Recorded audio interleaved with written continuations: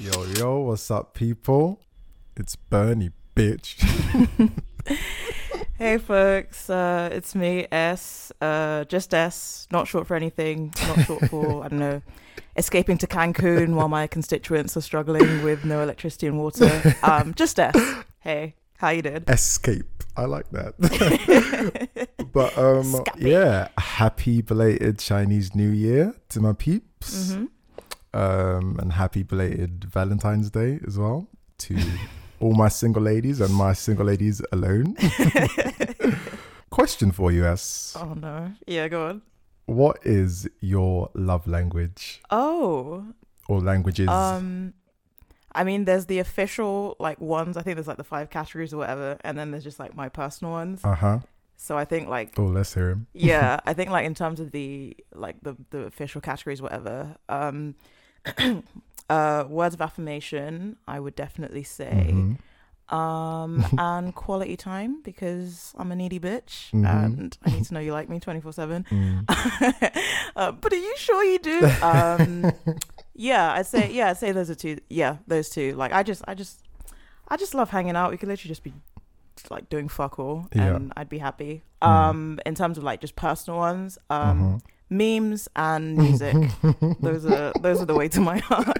Extra points if you can cook, but memes and music, you've got me. Like immediately, if someone has like a good categorized meme folder, or dare I say it, several folders, it's like I'm a wife. I'm gonna get you pregnant straight up. But yeah. what about yourself? Fantastic. My love languages are physical touch.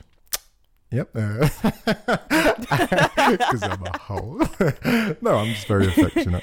Valid. And quality time as well. So, yeah, with that, I'll just leave you with this tweet I saw, which said, love people in their love languages, not yours. So, yeah, let that marinate. While that's marinating, we're going to kick the show off with our emerging artist for this week. So have a listen to this. I did fall in love a little, struggling walking uphill. We've been playing Jack and Jill, just know I want you. We don't need to complicate, I'll be nothing that you hate. I just want to hear you say that you want me to. Take it out on you. Do the things I do. Me inside of you.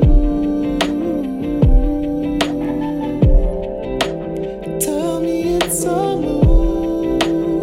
How'd you like me rude? Me inside of you.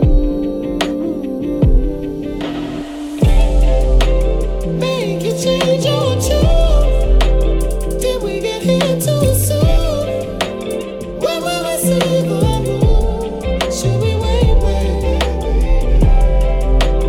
I might act the fool if I get there too soon.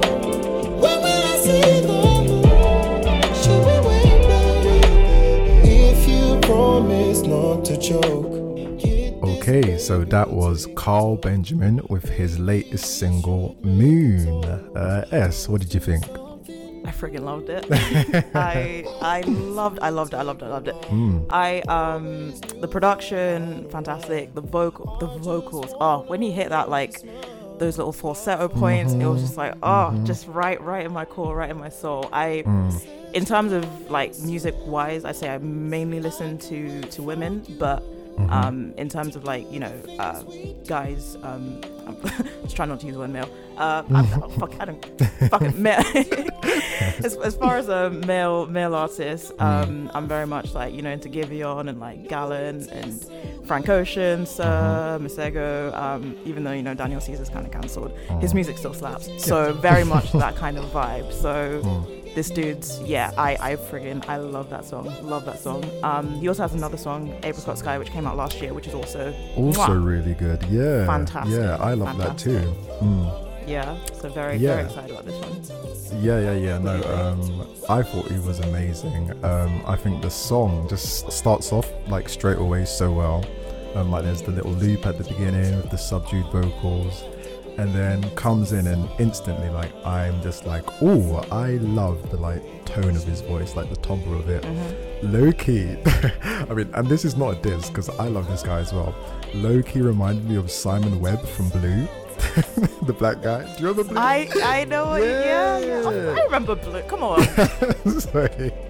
Don't put me with the Gen Zs. I remember. Yeah. So yeah, he was giving me Simon Webb, and look, Simon Webb was that guy. Okay, like to me, there was that one, who could sing really well. I can't remember his name, but Simon Webb, he was just like the bossy one. But what I will say about Carl's vocals is that it just had like a beautiful depth to it. And then when he starts to like go into his head voice, and I just love how the like lush electronic keys come in. So like really clean production on the song.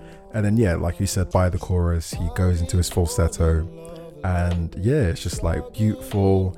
Everything comes together so beautifully. The production, the lyrics, like really enjoying the playful cheekiness of it. Like, it's a song about love making and chilling with bae. And it all just tied together really, really well. So shouts out to Carl Benjamin. Defo go check out him on Insta. That's where I found him. And his Insta is Carl with a K, Karl, Benjamin with 2 N's at the end. And while you're there, also have a look at the pictures because he's pretty too. He's a cutie. Yes, he is. So shouts out to him, and check him out. Sweet. Yeah, thank you very much, sir. Really, really enjoyed that one. Awesome. So now we're going to jump into the download, which is our music segment where we discuss new tracks, stuff we're feeling, all that good music shit. So, did you want to start us off? Did you want to? Yeah. I feel like you had a few words to say about a certain someone. Okay, I'll kick things off. So, if you couldn't guess by my intro, I will be paying tribute to our forever twirling, snake donning pop princess, Britney Spears. So, I mean, let's just get straight into it. I'm going to glaze over the first 2 albums, Baby One More Time and Oops, I Did It Again, because, we all know that those are staple teen pop albums. And I'm going to go straight into the eponymous, is that how you pronounce it? Album, Britney. And I love this album because it's when she started to infuse R&B into her sound. And it was effing lit, like slave for like, it was actually hilarious because remember earlier in the show, like I think it was the first episode, and we were like doing the like black throwback tunes. Yeah, and you were like, I was listening to Britney when I was like, where were you? Yeah, and I was like, when you were all listening to that, I was listening to Britney. So like, even as I was doing the research for this, I was like, shit, man, like this is taking me down memory lane. So slay for you, like, like there are certain music videos that, I mean, let's start with the song first of all. I saw a review that said Prince would have made that song if he was born in the 90s. And I agree. Like that song, it's funky, it's sexy, it's hypnotic, it's everything.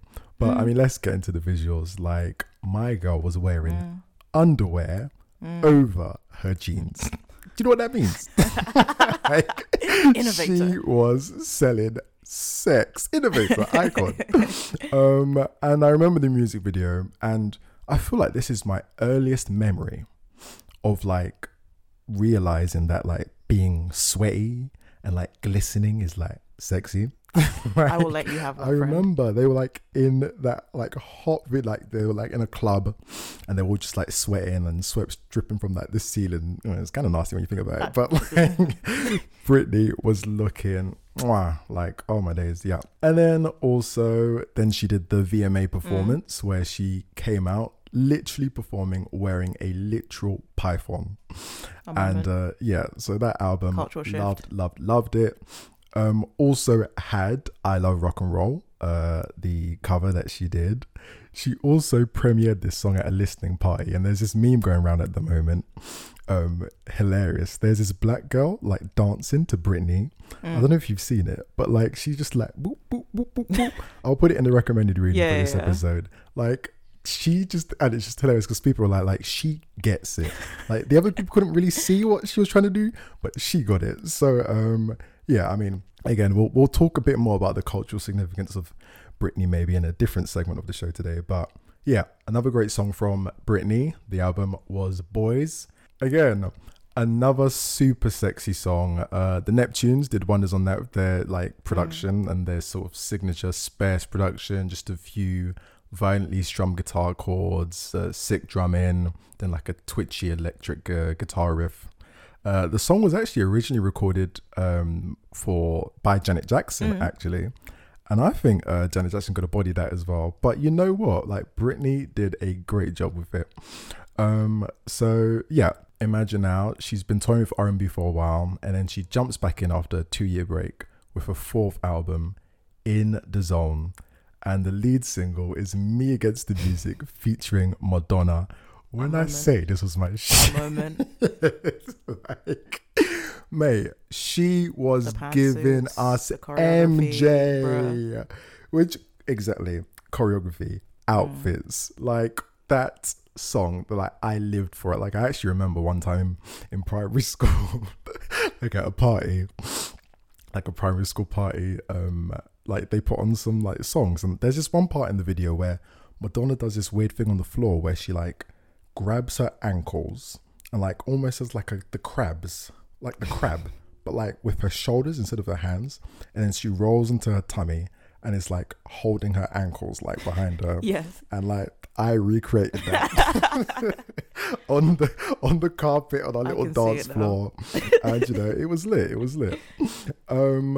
So yeah, everything about that song was just perfect for me. Like the rapid delivery of the lyrics, like I've said, the choreography, the outfits. So yeah, you know, she starts off that new album with Me Against the Music, and for me as well, very quickly, I think that's the best choreography Britney's ever done, personally. But then we go into Toxic. Listen. And, you know, Britney's been telling us about toxic niggas since 2004, my G. Okay? Like, you know what, Toxic was my shit. Like, it wasn't super R&B, but again, another iconic video. Blonde hair, brown wig, black wig, red wig. And then finally on that album, Every Time, her best ballad. And that video, like beautiful video, and quite haunting as well, because you know she's obviously trying to process like just the attention and the onslaught and like harassment of the paparazzi, and it's like almost to deal with that she like imagines her own death like at the hand of the paparazzi. So it's crazy, and it's just like, you know, when you think about how her life could have gone and how she could have like foreshadowed that almost, like it's, you know, it's haunting. But yeah, like the song itself, really beautiful. Interesting as well, like this is one of the songs that she actually like wrote. She sat down at a piano and like wrote it during a hard time. It's like, you know, she'd be writing things too. And then we get to 2007, a mere 8 months after her mental health breakdown, and she puts out what to me is her coolest album, Blackout. And like in retrospect, I can't actually believe that she managed to do this, because the lead single, Gimme More, is my favorite Britney track of all time. Really? Yeah, man. Like it's Britney, bitch, man. Like it's like that was a game changer for me. Like it was like a cultural reset for her as well. But one review said the production melds like tack sharp beats with a deliciously scuzzy bass line to create a dance floor throb that feels devilishly sexy. And that's exactly what it was. Like that was pure filth, pure grime, very underground. And she just managed to like exude this sexiness, but also take like a swipe at the media as well, and their like relentless obsession with her. And it's just like, you know what? She's just like acquiescing to it. She's just like, fuck it, yeah, like you want it, fine, take it, take everything. And it's just like she's just giving up, and she's just like having a good time. And like to me, that's just like quite a powerful image. Like she just completely surrendered. The song itself with its verses and chorus to me were like already perfect, and then it goes into like the breakdown where it's like ooh, ha, ha, ha.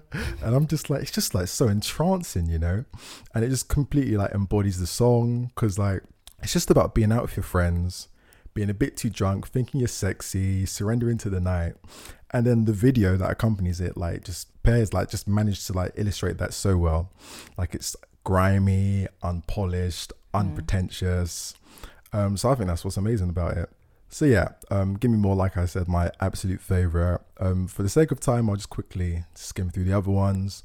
Piece of Me, really cool, another swipe at the media. Break the Ice, another like stealthy electro R&B track, great production by Danger, who also did Give Me More.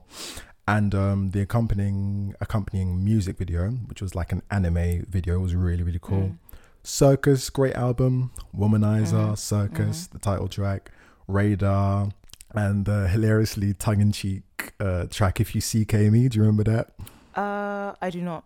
So the whole concept was that like, it was called If You CK Me, and the whole concept was like there's like a hidden message in the song, and it's like, what's the message? What's the message? And the chorus goes, all of the boys and all of the girls are baying to If You CK Me. Do you get it? Oh. Right? Yeah. I loved it. Yeah. So, you know, very cheeky. And then, you know, I'll skip past the next album because, I mean, I had to hold it against me to the world, and cool, you know, getting in her EDM bag. But for me, I think her final great song was Work Bitch, which to me was like a Vogue anthem. That was for the gays. Zumba classes all over the world. There we go. That was for the gays. Like literally, you better work, bitch. Like who else was it for?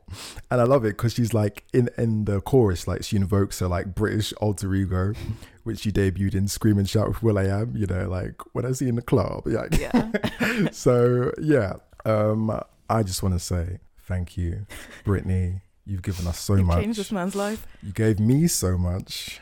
And yeah, you know, your legacy will always be felt. So thank you, Brittney. We love you. Amen. Okay, I'm done. Amen. Yeah, no, I mean, I was obviously like I listened to Brittney and stuff as a kid. I wasn't as deeply entrenched as you were, but I recognize an icon when I see one. Just quick funny story. When I was younger, I want to say maybe like 7 or 8-ish. Or maybe like 8-ish.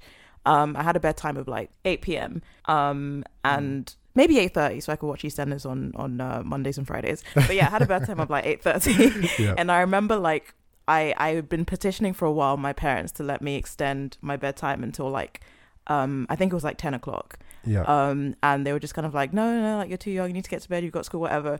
And just classic me and just classic Capricorn behavior. I created a PowerPoint giving them reasons as to why I should be allowed to stay up like an hour and a bit later than my current bedtime. And again, like in my editing bag, even back in the day, I obviously like gave the slideshow and everything. It came with like pictures and diagrams and all that stuff. And also background music. I had Britney Spears' I'm Not a Girl, Not Yet a Woman in the background. And that was playing as I delivered my closing arguments. And lo and behold, they caved and they extended my bedtime. Oh, absolutely. So Brittney, how could they not after that? Thank you for that. Oh, amazing. I wasn't destined to be forever in academia. Fucking hell. But no, thank you for that very succinct tribute / roundup. No problem. Not this week. Maybe not even next week. I don't know. At some point, like today, I was listening to Comeback Season mixtape by Drake. And you know what? Like certain people have called me a Drake stan. I don't think I'm a Drake stan. However, I simply recognize that man, whether or not you think he's corny or you think he's like emotional, whatever, that man is an icon, and he is definitely like he's changed the game. Like there's no doubting that. The amount of time he's been in the game, like the impact he's had, like his catalog is ridiculous. And I have like a Drake playlist which like not even near all the songs in his catalog, just the songs I really like, and it's like nearing 5 hours long. So one day I feel like I do need to do a Drake tribute, because I feel like I've also grown up with that man, and I feel like so much of his music just, I don't know, I just feel like he gets me. I don't know what it is. He has this ability, and I think Tolly said this on Receipts, he has this kind of way of, obviously not everyone, but this way of just like connecting with like younger women and like our experiences, and just kind of especially like early 20s and just, or I don't know what it is, but yeah, you know, there's a lot of stuff you can say about Drake, and you know, whatever.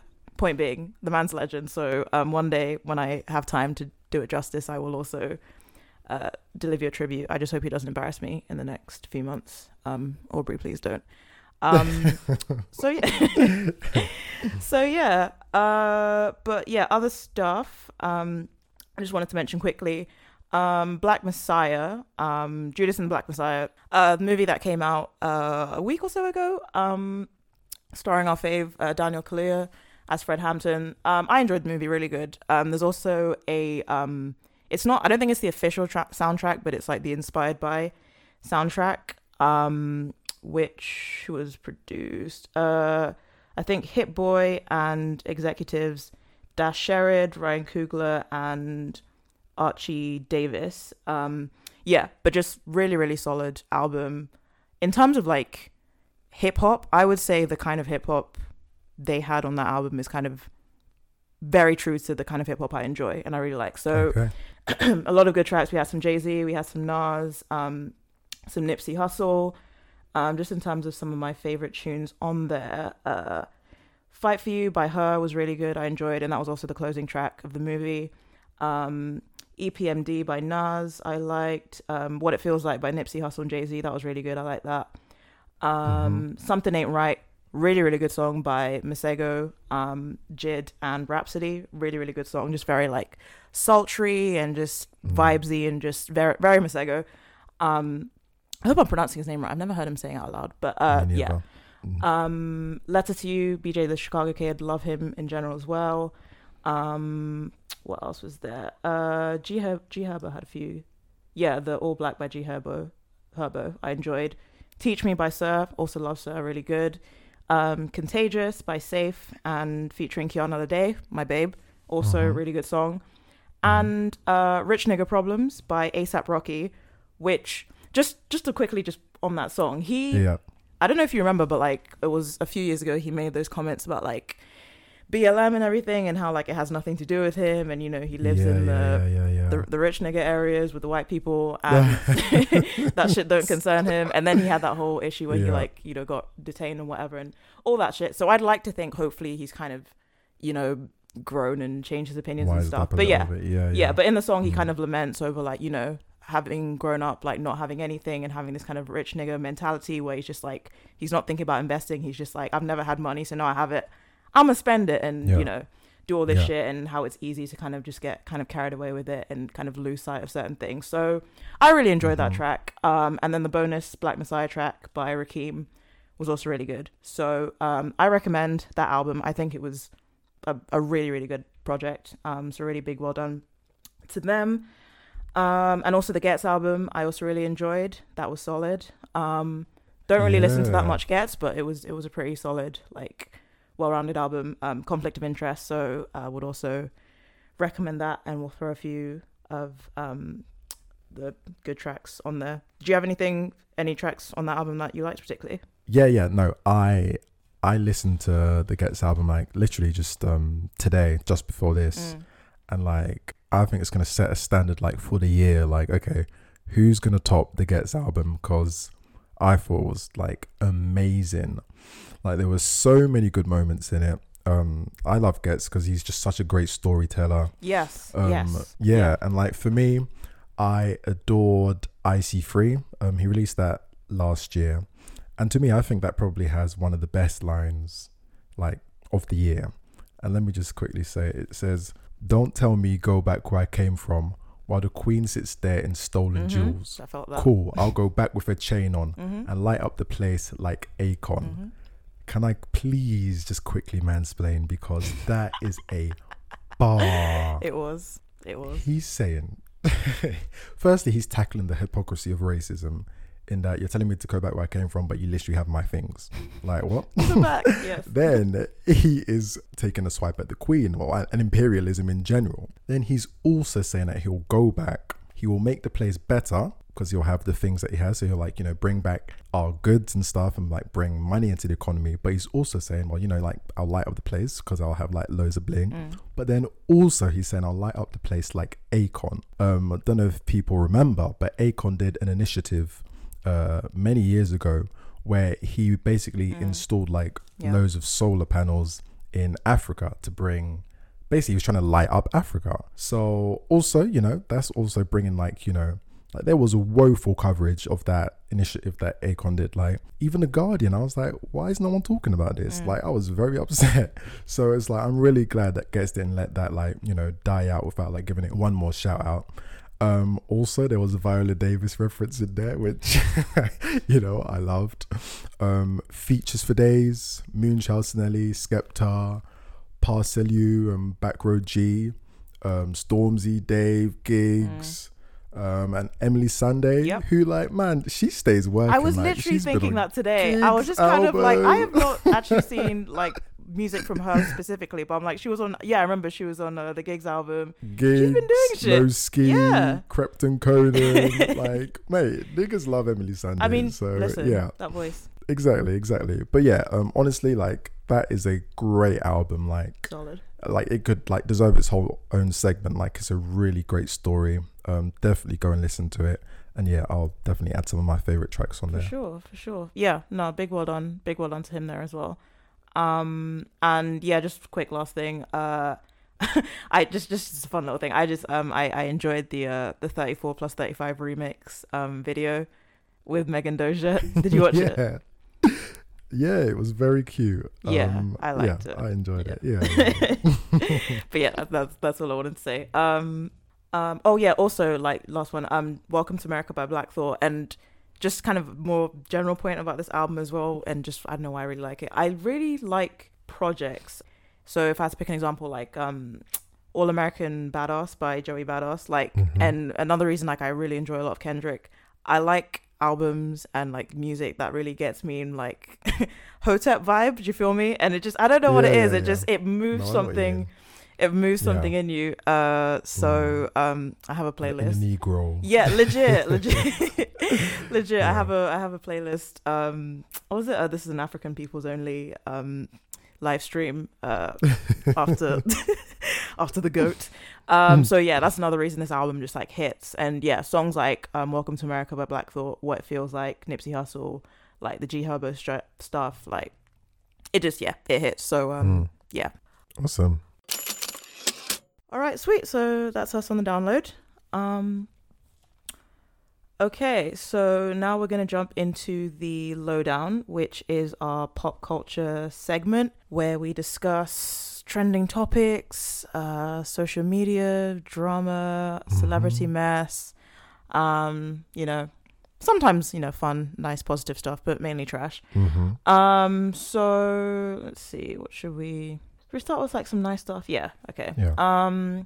So well done to Miss Robin Rihanna Fenty. Her Savage X Fenty lingerie brand is now worth a whopping 1 billion. So yes, it is. Well done to my good sis. It was also her birthday the other day. So shout outs. Also this I'm excited about. So Issa Rae is going to be putting together this show. So she's been working on 8 episodes of quote unquote rap shit, an HBO Max series based on the life of 2 high school friends in Miami who decide to venture into the rap game. And she's going to be working with the City Girls. So JT and Young Miami, are going to be like co-executive producers on the show. So I'm gassed for that. Like Issa Rae, but like not like a talent show. No. It's like a mini series. Like okay, ooh, okay. Yeah. I assume it's like classic Issa Rae kind of mix of like a little bit of drama-ish, but like mainly kind of comedy and like nigga shit. Yeah. So Issa is like I love her writing style and just everything everything she puts out. So I'm gassed for that. And we love us some Carisha and Jatavia despite their problematic tendencies at times. But I'm excited to see that. I think what'd you say, production's expected to start this summer, so that's fun. Awesome. what else is there? I mean, I was really going to say anything. I just thought it was funny. Rachel Dolezal recently, she had an interview. She was basically saying that she's struggling to get work 6 years after the transracial controversy. All I have to say is she wanted to be a nigger. Yeah, you in the hood now, baby. Is it? Yeah. It's the real black experience. HD. She still got those braids in and I watched that video randomly recently, and yeah, like that was such an amazing like journalistic feat, because what he did, like he literally lured her in to this like massive interview. Like literally they were talking for like a good 7 minutes before he finally was like, "This your daddy?" Like, so honestly, I would implore you, I know everyone's seen it already, but watch it again and see how he lures her into this false sense of security and then ask her that question. And you know what I also love, one of my favorite things to do is to watch people lie when you know they're lying, and just to see how like, you know, the little things they do. And you can see her like trying to, you can see her like trying to keep up her poker face, and then he just calls her on her bluff, and yeah, like honestly, it's a beautiful, beautiful moment. I will watch it again. Yeah, good luck to I was gonna say sister in her employment ventures. So Kim Kardashian West has officially filed for divorce. So that's fun. So after 7 years with that guy, she has requested joint legal and physical custody of their kids. Neither is publicly commented. So yeah, that's, she tried. Yeah, she did. She really tried. She did her time. And I think, even before things, completely broke down, she even, put out that statement about, it's important to understand that, this is the reality of living with somebody who suffers from or lives with, these kind of mental health conditions. So I think the way that it kind of played out, it's a sad story, but, things to learn from it. She got those lovely brown skin babies that she's always wanted. Gosh. So, I think it should be, hopefully it will be an amicable divorce, but who knows? She's lawyered up with the best, I've heard, so of course we'll have to see how it plays out. I just hope. But they both signed up. They both signed prenups actually, so he stayed true to his word. as they should. I just my thoughts and heart is always with the kids, and I hope this doesn't dissuade Miss North from becoming the next Picasso. Keep going, baby. I'm sorry, the way I feel like the internet did a bit too much with that, like whether or not she didn't. Did you see the that painting that North allegedly did? Oh yeah. Yeah. I feel like people did too.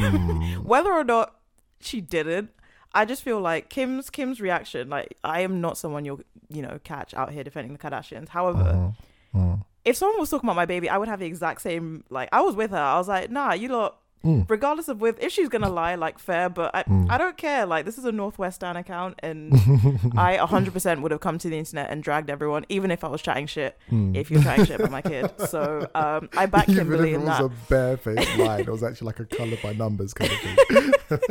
Hey, but listen, North's rich. Like, her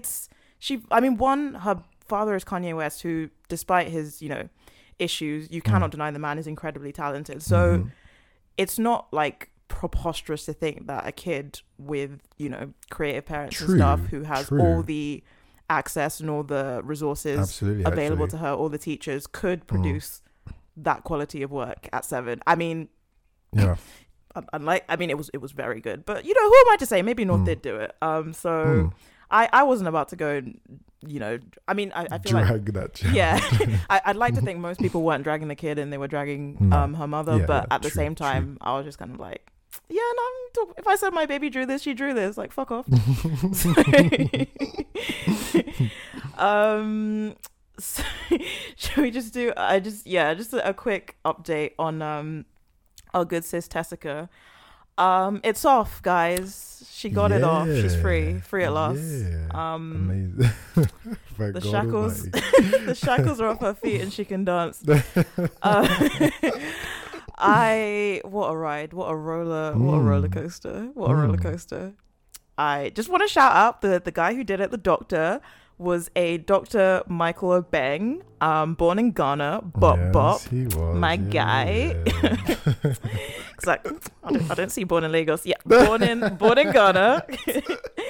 And he's actually pretty sick. He's like apparently one of the few plastic surgeons to like successfully reattach a limb, remove ribs to streamline the waist, which do what you want to do in it. And in 2018 he made national headlines for successfully performing forehead reduction surgery. So he's been named like among America's top plastic surgeons. And he did the procedure, which would normally be about $12,500 for free. What does that even mean? Normally be like, does this happen regularly for? I mean, I presume I don't know. Maybe it's like, I don't fucking know. You know, America's just a massive grift. So I don't know. Removing things that have been stuck to parts of people's body. I don't fucking know. But he did it. She free. I saw her. Did I send it to you? I put it on. I put it on a story. She's back. Listen, sis said I will be put together always. Mate, I don't know what killed me more, like the Kirk Franklin smile. The Kirk Franklin sent me. The fact that she is already back on the eco styler. Like, listen, come on, not a hair out of place ever. Snatch. Yeah. Okay, fine. Forever laid. She said. Forever laid. She's edges ever laid. God damn it! And literally after they literally said, "Do not use anything on your head for like the next few months," and she was like, "Oh, but Valentine's Day, I got to get my hair done." I was like, "What?" I feel like she's learnt her lesson. Small, but also.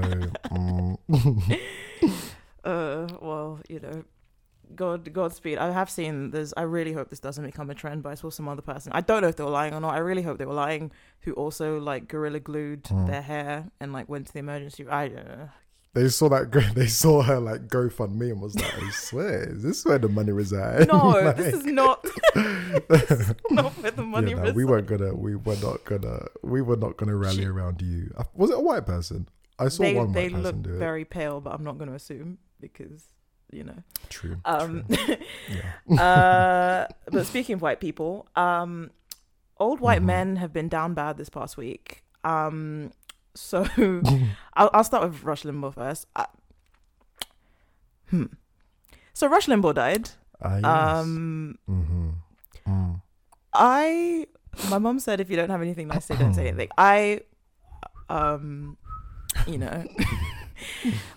Just look up Rush Limbaugh and just some of the stuff he's said over the decades. But for those of you who don't know, I mean, give us a taste. For those of you who don't know who Rush Limbaugh is, he was how old is he? He's probably in like his 70s, I think, when he died.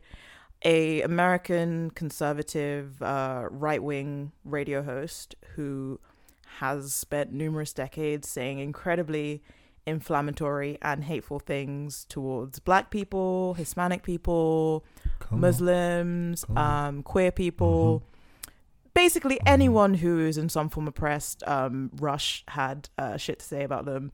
Obviously, the class, he called Obama like a Marxist and a communist and yada yada yada, and the radical left and all that. The radical left headed by Joe Biden. Right, like comrade. We wish. But Rush Limbaugh, like I purposely didn't go and get a whole bunch of notes because I'm trying not to pile on after this guy is dead, because while I don't believe in completely sanitizing someone's image and being all RIP after they died, I just didn't want to, because it's a lot of like low-key triggering stuff, and he was just a really vile individual. I think during like the AIDS crisis, he would like read out names of people who'd like died from AIDS and kind of, I think he played like celebratory music, or he'd like kind of sing or kind of jubilation, all that shit. He was a vile person. So say hi to Margaret Thatcher. I hope it's hot down there. Like, no, let me not say that. Look, what I will say is he will meet his maker, and yeah, I'm sure his maker has words for him. There we go. So there was him, and then Prince Philip, Prince of Wales, was oh no, sorry, not Prince of Wales, Duke of Edinburgh. Prince Philip, Duke of Edinburgh, was admitted to hospital on Tuesday as a precautionary measure. So they said apparently it's nothing to do with COVID, but he's just been brought in.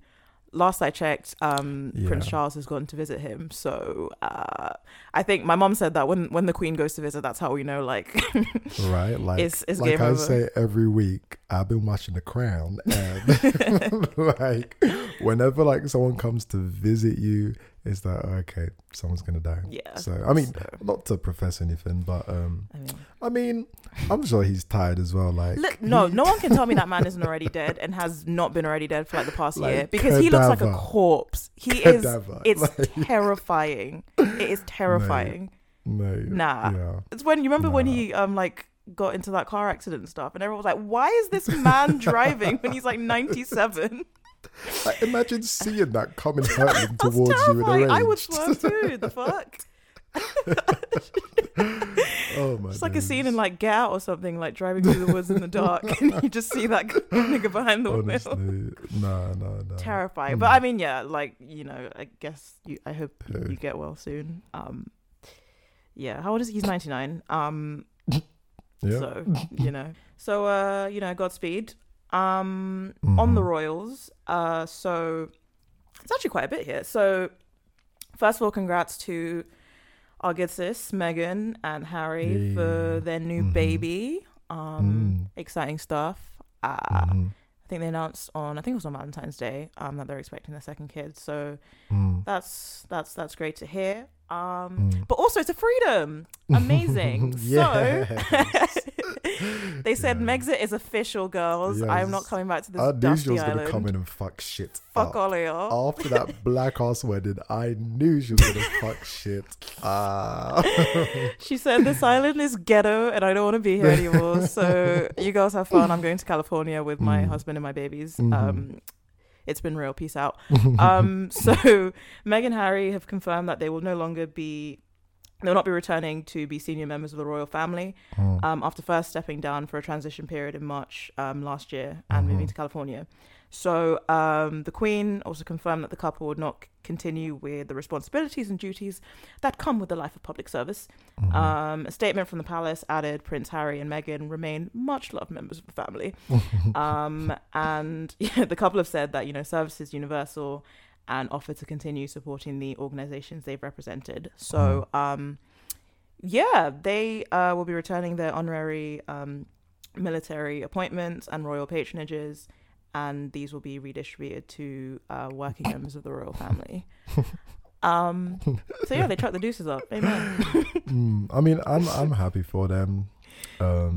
Like, you know, Same. we've been bad vibes for a minute. And yeah, they gathered their stuff and they left.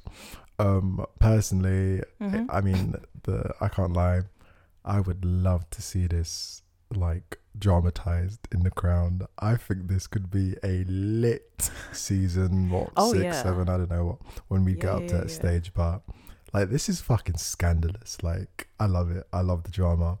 So I'm here for it. Megxit all day, every day. Listen, I'll get to the lawsuit in a second because she also secured another W. But I was actually like reading some like articles just kind of discussing, you know, the move and just kind of Meghan and everything. And I'd noticed this before, but again, when I was reading, I was kind of like, a lot of don't get me wrong, there are a lot of men, but a lot of these articles that are just like ragging on Meg and making it seem like she's holding Harry captive and she's this, you know, devious, you know, American wench who's just come and torn him away from his family. Divorcee. And, yeah, legit.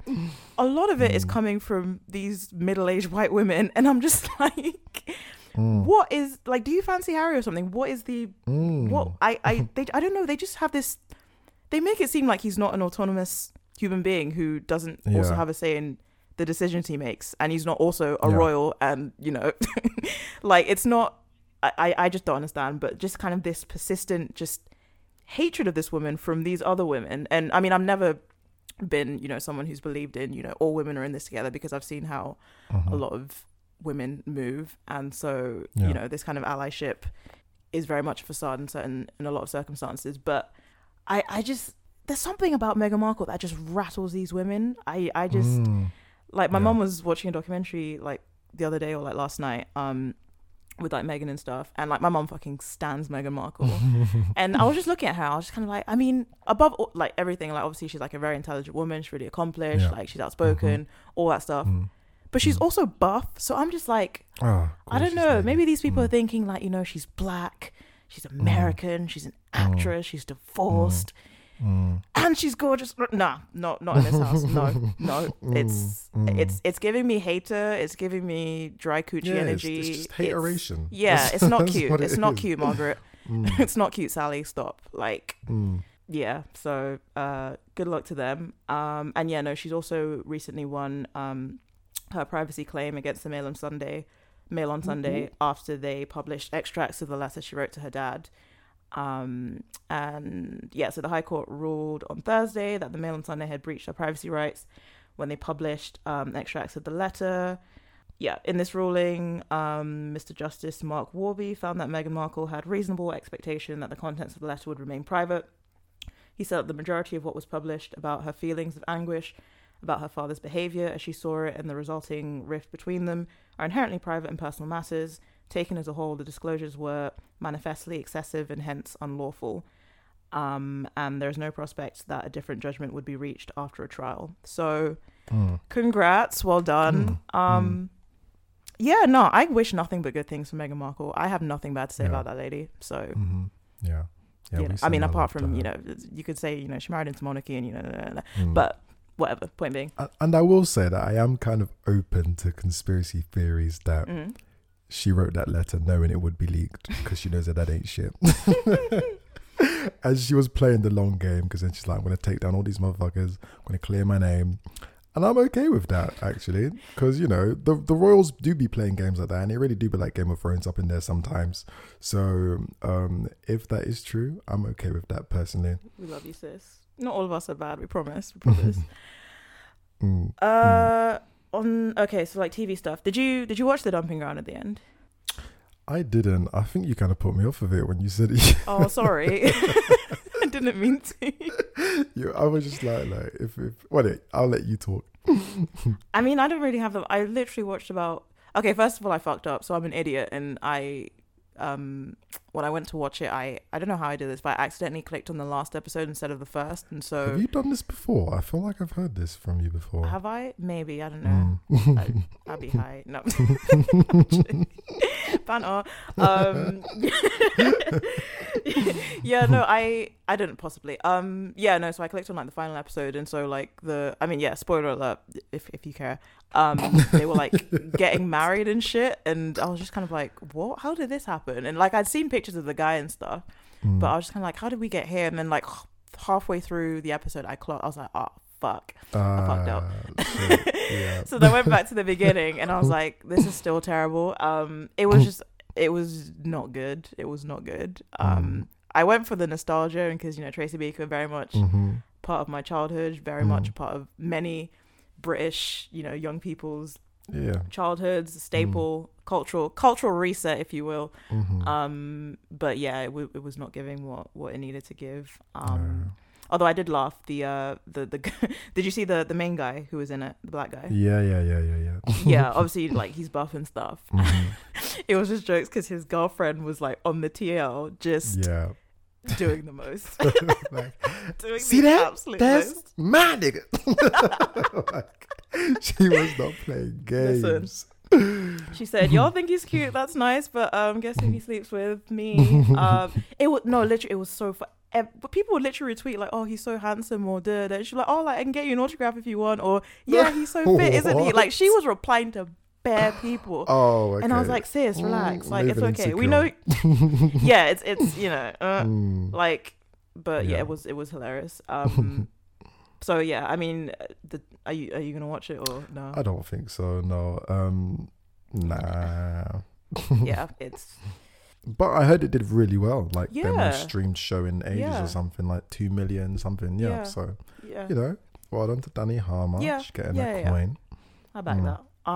Yeah, like I imagine like loads of nostalgia streams, and I bet a lot of people, even if they didn't like it, just kind of stuck around. I didn't. Also, is someone gay now? Is someone? I didn't watch long enough, but is Cam? I don't know if she's officially I out. think Cam's gay now. Gay now. I mean, Yeah. Cam was giving us signs from the beginning. Or, you know, she really was. Yeah. I see the signs now. Yeah, I thought there was something with I think that Tracy's kid, like her teacher or something. I thought that she had a thing with Cam. Yeah, but yeah, I think Cam might be gay. Yeah, okay. But do you want to talk about the Britney documentary? Oh yeah, okay. Yeah. And yeah, I also watched Framing Britney this weekend. Did you? I did. Yeah. What did you think? They really fuck with that woman. Right. They really fuck with that woman. Yeah. They did my girl so dirty. It was mad. Paparazzi. Nah, it was. And like we've seen, like we know how they were, especially like back in like, you know, the 90s and like the early 2000s stuff. And I remember when I watched the Amy Winehouse documentary and just how like horrible they were and just how they drove that woman to like the brink. But yeah, just seeing like how like young she was, like when she started and like coming up and having to literally like grow up in the limelight and you know, especially like when she'd have interviews with like male hosts and stuff, and just how they would talk about her like she was some like bimbo. Disgusting. Yeah, it was literally, it was gross. It was. But yeah, no, you go. No, I just like I don't know, like I look at Britney and I do feel just like a lot of sadness, because like you can see like there was this young girl who had like a dream, like many of us have a dream, like who hasn't dreamt like, oh, I just want to be famous and sing and dance and blah blah blah. And she had a dream, and like slowly but surely, like you could see like the spark in her eyes just get like extinguished by people. And like you know, as just like from a different perspective, like as a documentary, I think it was a little bit rushed. Like there were some really like, you know, important moments in like Britney's story that they kind of just like glazed over or went through really quickly. I don't know whether that was to like make sure that it kind of like coincided with like the most recent court judgment that's gone on, where her conservatorship has been like, the judge has like sustained the ruling that Britney's dad cannot have like sole like control over the conservatorship, and he has to like share that control with a bank that Britney has like chosen. So maybe they rushed it to do that. But yeah, just like looking at her story, like I remember like it's just really heartbreaking to see that like all she wanted was like just to be left the fuck alone. And like this is a girl who like her like, and I get, you know, there are some like, you know, people saying, oh, it's, I don't know if we should be like holding Britney Spears up as this like feminist icon because, you know, Lolita this and Madonna whore complex that and blah blah blah. And like I hear that, but I feel like Britney's like struggle, I saw like a article that said like Britney is not a feminist icon, she's a feminist issue. And I feel like definitely like you can look at her struggle, her life, and like, you know, look at it through a feminist lens and like discuss what is going on here. Like, yes, there are discussions to be had about agency, but also about control, manipulation. There are discussions to be had about just like what she did with her own body, and like there are discussions to be had about like mental health. And like you just see the way that they just slowly chipped away at her, like every almost essence of her like womanhood, you know, like her body, her image, her sexuality, her motherhood. And like like it just, you know, that like you look back at it and you realize like, wow, like we didn't even have the language to like discuss what she was having. Like she was having like a crisis, like she was literally like, we like what I think they even said it in the documentary, like mental health. What's mental health? Like at that time we didn't even have the language to describe what we were doing to her. But like even at that time, you know, to see like that we had like afterwards, I think even the world was kind of like, okay, whoa, like we were moving a bit mad, because like we really almost broke her. Like they almost killed her, honestly. They did. And it's just like, I think it's just sad because like all Britney has ever done is just like exude positivity, like in the face of like misogyny and like leechy comments about her body. Yeah. Like she just like carried herself so well and just always been so nice. Yeah. Like no one in the industry has a bad word that to say smile, about Britney. Man. She's just so right? like it made me upset when people like say shit and she would just kind of keep smiling and just kind of it's like, oh come on. It's like it is heartbreaking when you see like a woman's like, you know, like they're clearly hurt, offended, and yet they know that they're not even allowed to be offended because then they come across as the bitch and blah blah blah. Like when Christina came for her and like told her she couldn't sing, smiled through it. When Justin was like airing out their dirty laundry, smiled through it. Like so many things she's gone through, she just like grins and bears it, and like it's heartbreaking. And like, you know, like I said, Britney hasn't done a bad thing to anyone. Yeah, okay, one time she said like, you know, oh, we need to trust in our president when Bush was moving a bit mad, but that wasn't from any place. She's from the like, South, you know. It's just Britney, you know. And I remember one comment someone said is like, the one thing we loved about Britney, and it's why a lot of like black women like ride for Britney, is because like they never felt like they weren't allowed in the Britney club, you know. Like everyone was welcome at the Britney club. So it was a really hard watch, actually. And like I feel like this has been a thing for like the past couple years, obviously, with, you know, social media and people, you know, getting more what am I trying to say? Awareness. My mate made this point that I think people tend to forget that up until like 2012, people were just absolute cunts and would say the most like ridiculous, horrendous things and would act. And that's not saying that it's correct, but like that's how things were like in the noughties and stuff in the 90s and you know, further on.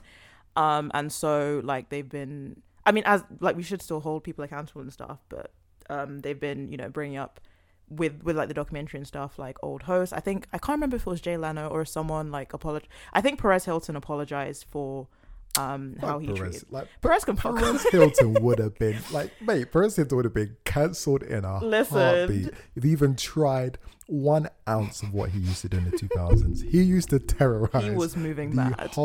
He was out in niggas, like he was doing the most. The Shade Room could never. TMZ could never. He epitomizes, like, you know, like when people talk about like those evil white gays, like that is Perez Hilton right there.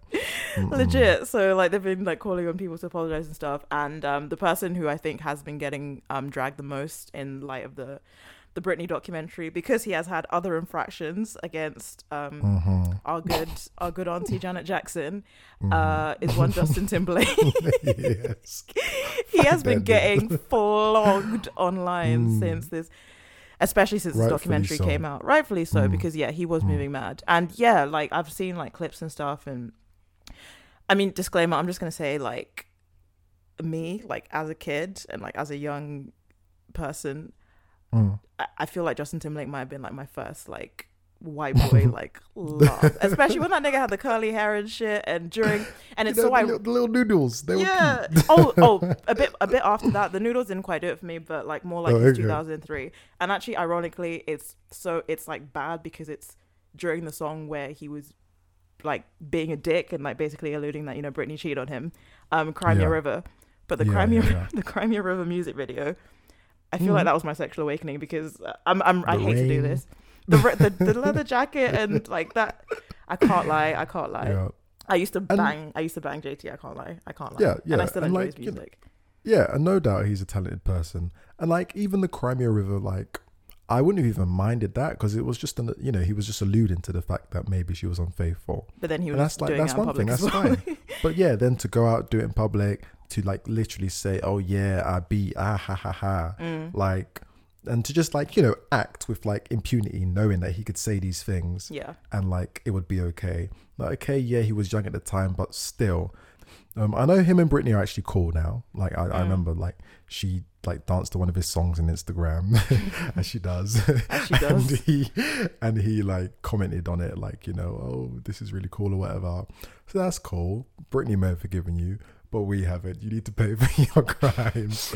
So look, everyone needs a good dragon once in a while, and I'm glad he got his. Yeah. I'm just looking at his apology now. I was just like, I've seen the messages, tags, comments, and concerns, and I want to respond. I'm deeply sorry for the times in my life where my actions contributed to the problem, or I spoke out of turn or did not speak up for what was right. I understand that I fell short in these moments and in many others, and benefited from a system that condones misogyny and racism. I specifically want to apologize to Britney Spears and Janet Jackson, both individually, because I care for and respect these women, and I know I failed. I also feel compelled to respond in part because everyone involved deserves better, and most importantly, because this is a larger conversation that I wholeheartedly want to be a part of and grow from. So, okay. I mean, if they're cool, then, like, I'm not, like, the cancel Justin Timberlake. He got dragged. He got, Yeah, public he got dragging. About himself. I feel like, that's all right. But yeah, no, the Janet thing as well, that was... The fact that her career, like, took such a, like, the way she was blackballed in the industry after that, like, it wasn't him who ripped the... Right. Audacious. But yeah. In terms of what else there is, just quick stuff. Did you... I was very confused about this DaBaby what the fuck thing. Was that? Honestly, what the fuck was that? Let me get up the lyrics, because I saw it and I was like, nah, have I missed? And then I looked at the lyrics and, like, there's no, like, craftsmanship there. It's like, let me get up these lyrics. It's something like you a bitch, Jojo Siwa bitch. That's it. Like, no, that is literally it. And then he holds a picture up of her on her phone. Like, I was like, what? They're beefing now? Why? What? Like, why? Mate, I can't wait for her diss track response. Like, I'm gonna run that up. Stream it. That'll actually be hilarious. What a flex that would be, because she could definitely get more streams on a diss track than he could, for sure. Hey, listen, mate. As people were saying, she could also take him because she's taller than that nigga too. So right. I don't know why he's piping up. People would like, but like, what actually is like? What's your fucking issue? It like, made zero sense. If you had said like, "Oh, you're annoying." Cool, okay, you may personally find Jojo Siwa annoying. Okay, cool. What's your beef? But, cool. But calling her a bitch? Like, what? And isn't she a child? Isn't she like 17? Yeah, she's 17. Like, what? I saw something like people were saying, either he's jealous that she makes more money than him, he's jealous that she's taller than him, or he's just like some weird sort of homophobe. Because I cannot see what would make you want to call out her? What's she done to anybody? Jojo, I have not, unless there's a video somewhere on the internet of her saying nigga that I haven't seen. Right? Like, this girl has done nothing. She just minds her own damn business. Anybody. Like, I don't know what she does really. I know she like sings and dances and shit. Kids, but like, she minds her own business. Honestly, I don't know what that was about. Bizarre, niggas. I don't know. Bizarre movements. Also, have you seen Meg the Stallion has a new boyfriend? Yes, that tall. From one like tiny man to a huge man. My days. That is tall. Mate. I saw the IG live of those two, and she was like at his shoulder, and Meg's like 5'10". So I googled, oh my god, like, is she sitting down? This guy? No, she was standing up. This guy's 6'5". I googled it. My days. Wow. Because he was like, Meg looks so like tiny and petite, and like, as I said, like, she's 5'10". She's, Yeah. But yeah, no, he's kind of cute too. But yeah, no, he's a rapper called Partisan or Party Fontaine. I don't know too much about him, but yeah, no, she confirmed on Instagram Live that she's dating him.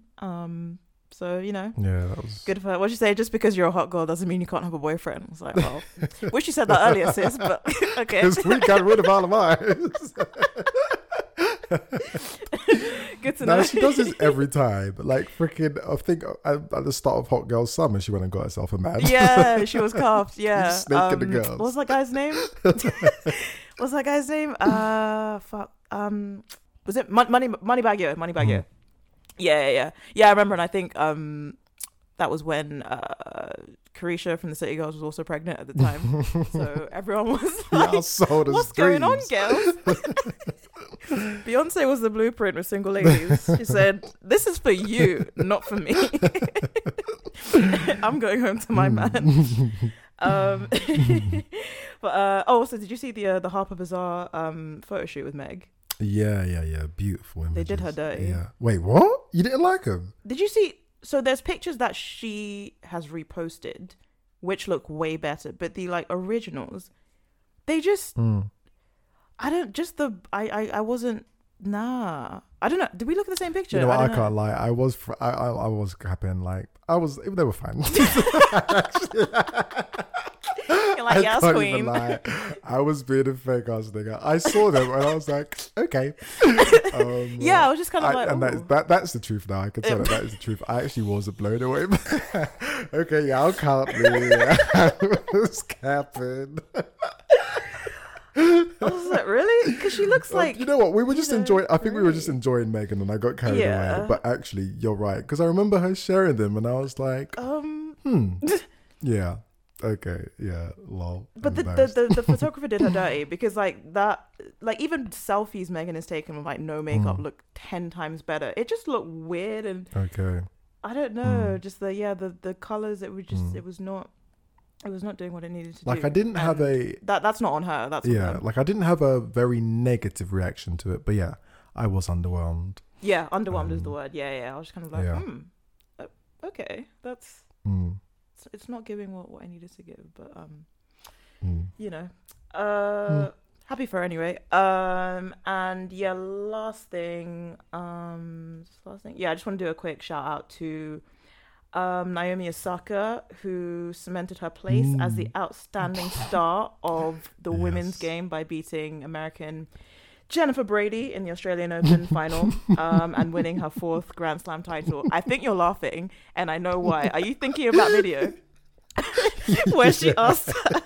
She was like, "Do you like to be called Jenny?" No, this girl is hilarious. I fucking love this girl. I stan. So funny. She was like, "Do you want to be called Jenny or Jennifer?" And then she was like, "Jenny." And she was like, "Okay, so first I want to congratulate Jennifer." And I was like, "I stan. This is Black History Month. Amen. I stan. And her face. People were like, "This is the start of her villain story." Yeah. This is what happened to Maria Sharapova. I bet. Oh my days. It was so funny. I'm sure that was by accident. I'm sure it must have been, because Naomi's not like, she seems like a really sweet girl. Yeah. But it's just the way it was just so wonderful. It's the fact that she asked, and then a fraction of a second later she just listen, like, justice for Yuande, justice for all of us. Like she already embarrassed her on the court. Then it was not enough. You could tell she was embarrassed anyway. Just like, by the way, what do I call you? And then when she was like, "Oh yeah, I go by this," she's like, "Okay, I'm a call you this." No, Naomi. Hey, I'm liking this little mean streak. Come on, listen. But yeah, nah, she's lit. Yeah, no, big well done to her though. That's amazing. Yeah, and she's young. She's like 23, and yeah. Amazing to see Black women, you know, dominating the sport of tennis as they should. Actually, no. Should I just make note? I mean, yeah, she was actually born in. I didn't know she was born in Japan. I think she plays for the. I think on the like, I know nothing about tennis, but on the like flag thing next to the names, like she has a Japanese flag instead of the American one. Oh, cool. So yeah, Haitian Japanese woman who is sick at tennis, so big up. Our good sis. Awesome. Yeah, that's about it. I just want to say to you, I started on this season of Drag Race, UK Drag Race. Yeah. What you thinking? And it was funny because I was just kind of like thinking back to all the previous episodes and stuff you'd said, and I was like, oh yeah, I remember when you said this, and oh yeah. I just watched the episode where Ginny just decided, yeah, fuck it with the lip sync. She was like, I'm out.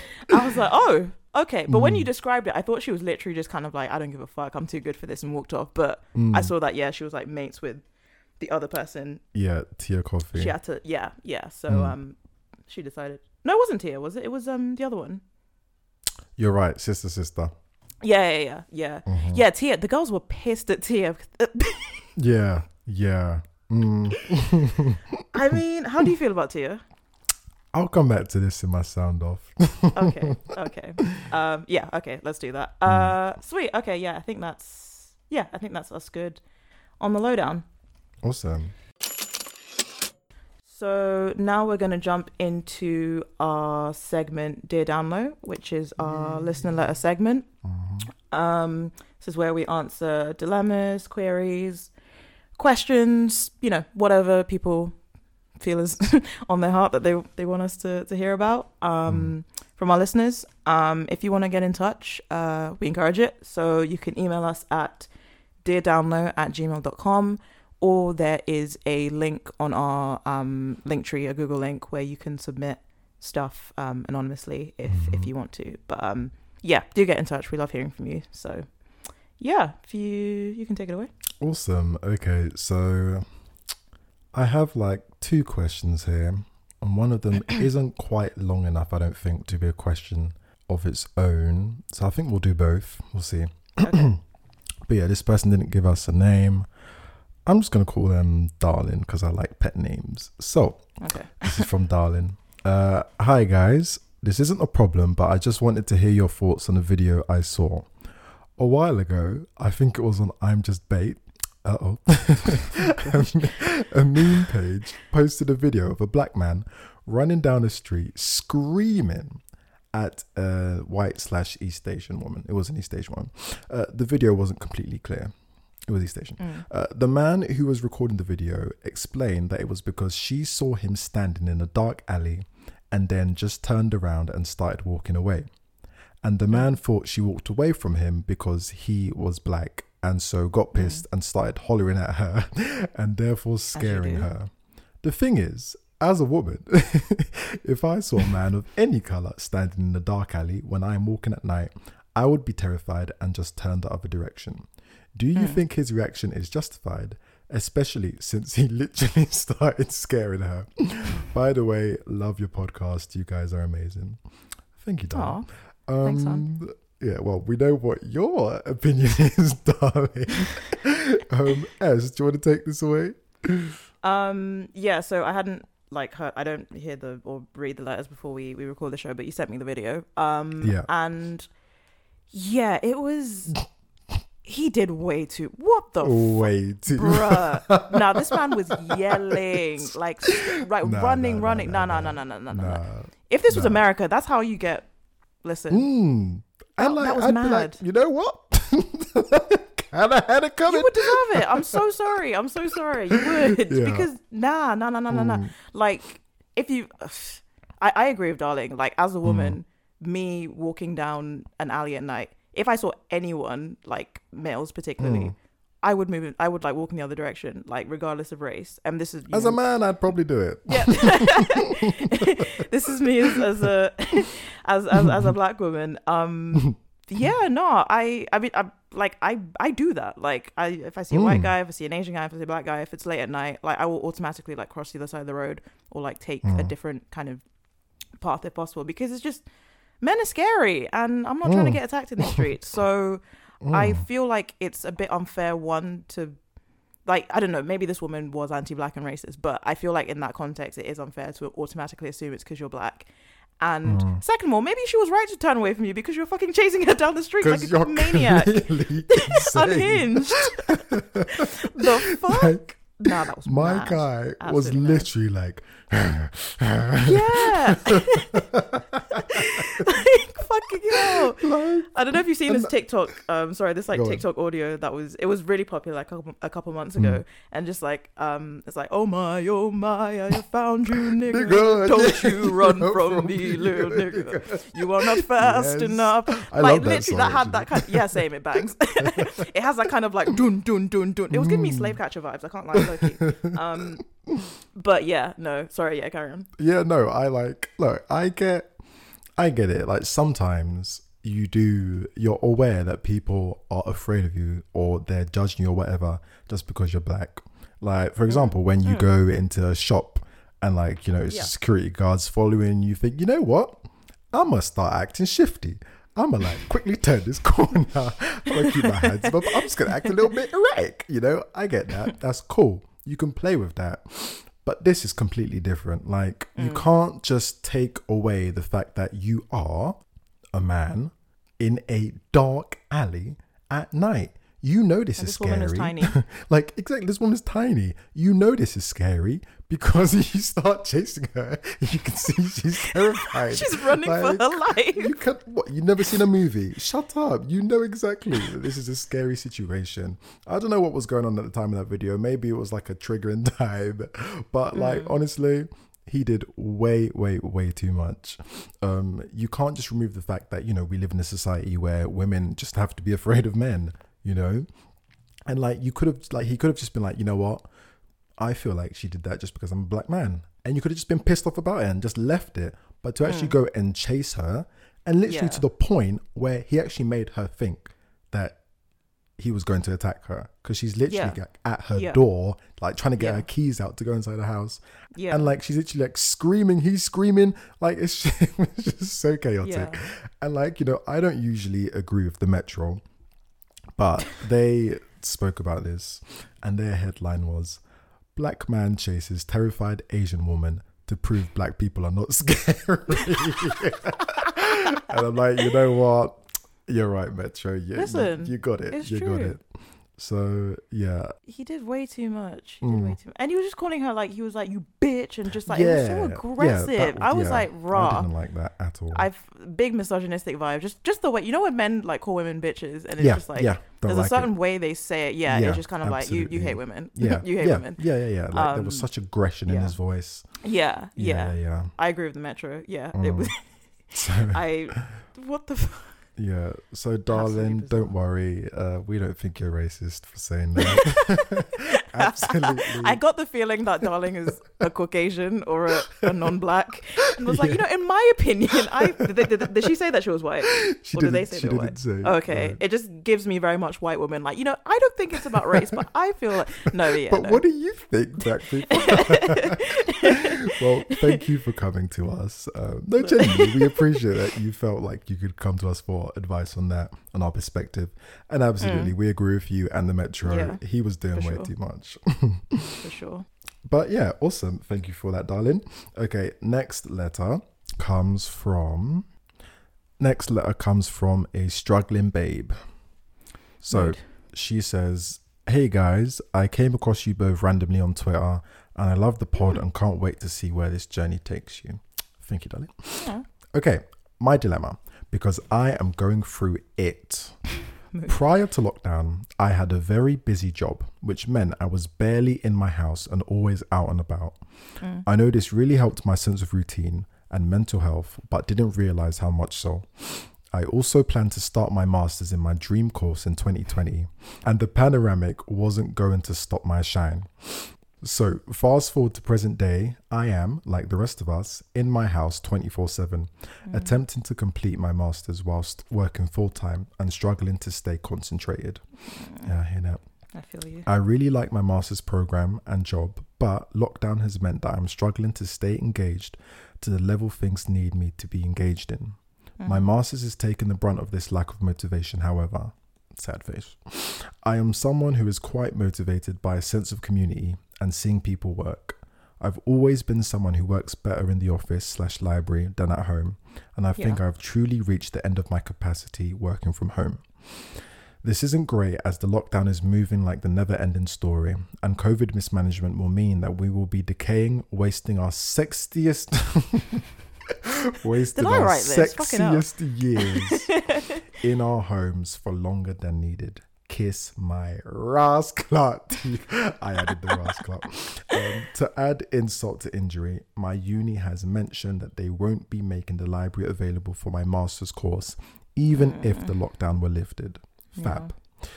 I'm truly feeling out of my depth, despite knowing full well I can do it, and have been devising a plan to do this for the last 4 years. This feeling isn't helped by the fact my grades are averaging merits, which in the grand scheme of things is okay, but really not the standard I'm used to working at. Also, I was told it would be ridiculously hard for me to find a funded PhD program if I didn't get a distinction in this course, despite doing well in undergrad. I don't know if that was fear-mongering or someone giving me a realistic outlook, but I'm definitely worried now. This world really needs you to be excellent at every stage, no days off, especially if you're black. Listen. Nevertheless, try as I may, I cannot summon the energy to concentrate on uni for another 6 hours after signing out from work. The course seems to need that level of dedication to do well. Long and short of it is, your girl is struggling. If you have any special powers that can magic COVID away, I would be most grateful. But realistically, any advice would be lovely. Thank you so much, struggling babe. Babe. Sis, my heart goes out to you because I really do resonate with a lot of what you were saying. I too really, really struggle with doing anything from home, because I definitely have this kind of like zoned like outlook to work. So like doing the gym from home, working from home, studying from home, it just doesn't work for me. Like my brain can't deal with it. I did a master's recently, and I literally thank God not every day, but I've thanked God so many times that I did not have to do it during this pandemic, because I would have failed, no doubt about it. Like, I could not have done it from my bedroom. So I feel your pain. In terms of what you can actually do, S, you want to take it from there? Yeah, I mean, I guess, preemptively, I'll just say, like, I also feel your pain. COVID and kind of first lockdown and everything happened like right in the middle of my master's last year. And so I had to also deal with the transition of, like I'm literally, I feel you, like I'm the same in terms of like not being able to work from home. And I'm very much like, before all of this, I kind of joke, I joke with my friends that it's very ironic that in the past like month before kind of everything went down, I was just living in the library because I had so many assignments and I had a bunch of stuff I needed to do, and I was like, I want to get ahead of my dissertation, and I just was saying no to a bunch of motives and just like, no, I gotta study, I gotta do stuff. And then literally like COVID happened, and then all my assignments got delayed, my exams got cancelled and pushed back. So I was like, for why? But yeah, no, especially I felt the not having access to the library anymore like a really big struggle and like transition, and just working from home in general, where like you like to have that separation and having somewhere that's for leisure, and then somewhere else that's for work and stuff. So no, I've God knows how I made it through that master's. Last year was trash. So yeah, your concerns are seen and felt. In terms of advice, honestly, right now being a student is just trash. Like, I feel so bad for it's and I feel like you guys often get kind of forgotten about whenever they're talking about next steps and stuff and what they're doing and policies, and the fact that you're paying this ridiculous amount of money for courses that you're not getting you're not getting the full experience. And I know people have issues getting in touch with lecturers and stuff, and just all that shit. So when I say I feel you, like I honestly, like I feel you. Honestly, what did I do? Honestly, I just had to adjust. Actually, no, but you're working at the same time, so it's hard. So I was gonna say, like, I wasn't working. That is like that's fucking, like, clincher, because I was gonna say, like, with me, I just found that I was just really, really struggling throughout the day, and so I just kind of got in this mindset of, okay, I'm just gonna like do, I don't know, like exercise or whatever, go for a walk, like kind of do leisurely stuff during the day, and then like I'll start working about like 7 p.m. In the end, this meant my sleep schedule got incredibly fucked up, and like now I can't sleep until like 3-4 a.m., which but I could afford to do that because I wasn't working. But in your case, I guess it's, damn, what can you do? Like, I guess, just like try and, if you can, I guess take walks, take breaks. If you can find ways to, like, I don't know, schedule or timetable so things are a bit more kind of manageable, and like maybe differentiate between like what you absolutely need to do and what like would be good but isn't like absolutely necessary. I'm like, honestly, like breaks, I will scream this to the end of time, especially during masters, like give yourself grace, give yourself breaks, like absolutely, it's okay. Absolutely. Like I would literally take like there'll be weeks where I'll just take like 2 to 3 days off just completely. I was just like, I'm not looking at this dissertation, I hate it. And it kind of helps, you know, refresh your mind a little bit, like, you know, and then you can come back and things are a bit less, you know, daunting and awful. Yeah. But yeah, I mean, honestly, there's not really what do you think? I mean, if I were to add anything, I would say doing a full-time master's whilst working full-time I don't know how you're doing it. is impossible, or it's bloody hard. Like I kind of worked on and off, and I floated between like full-time, part-time, and then just like, okay, I quit. You know? And at the end of the day, you can't give 100% to both things. Yeah. So you have to like work on prioritizing things. Yeah. I'm a big believer in cutting corners. And if there's any way you can cut corners at work, absolutely don't feel no types of way about it. As long as no one's dying on your watch. Like, true. I really do believe, because you've just got to make a decision. You can't do everything. Yeah. And like this world will want you to do everything, and like, you know, one place will be asking you for everything and the other place will ask you for everything, and they don't really care about the other side. So you have to make that decision for yourself. For me, I would say it's probably, again, I don't quite know the nature of your job, so it's tricky. I was even going to like suggest, like, some people have found that these sort of like online co-working spaces are quite good for like engagement. And you might be able to, I was going to say like do that, but then I don't know, I imagine that they're most popular during like working hours, like 9 to 5, and you're actually working. So in terms of like studying, that might be tricky. But if you may be able to find some on outside of 9 to 5 hours, maybe that's something that you can organize with a friend. Like you'll actually find it like sometimes it's that social pressure that helps you to focus on things.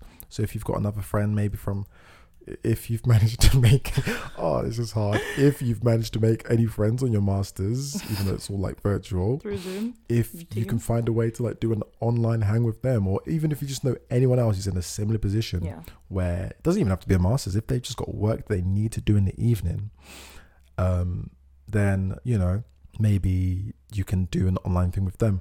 Also, if your job, like, if, you know, circumstances permit you, feel free to like switch things up. Feel free to be like, you know what, okay, I need to work like this many hours today, but I'm going to work on my master's this morning, and I'll do my work stuff in the evening, because my master's stuff, I feel like I work better in the morning, so let me give a lot of it to my masters right now, and in the evening I'll pick up the slack at work. Yeah, if they don't like micromanage you, then definitely that could be a way to definitely go. Feel free to break up your day, like I said.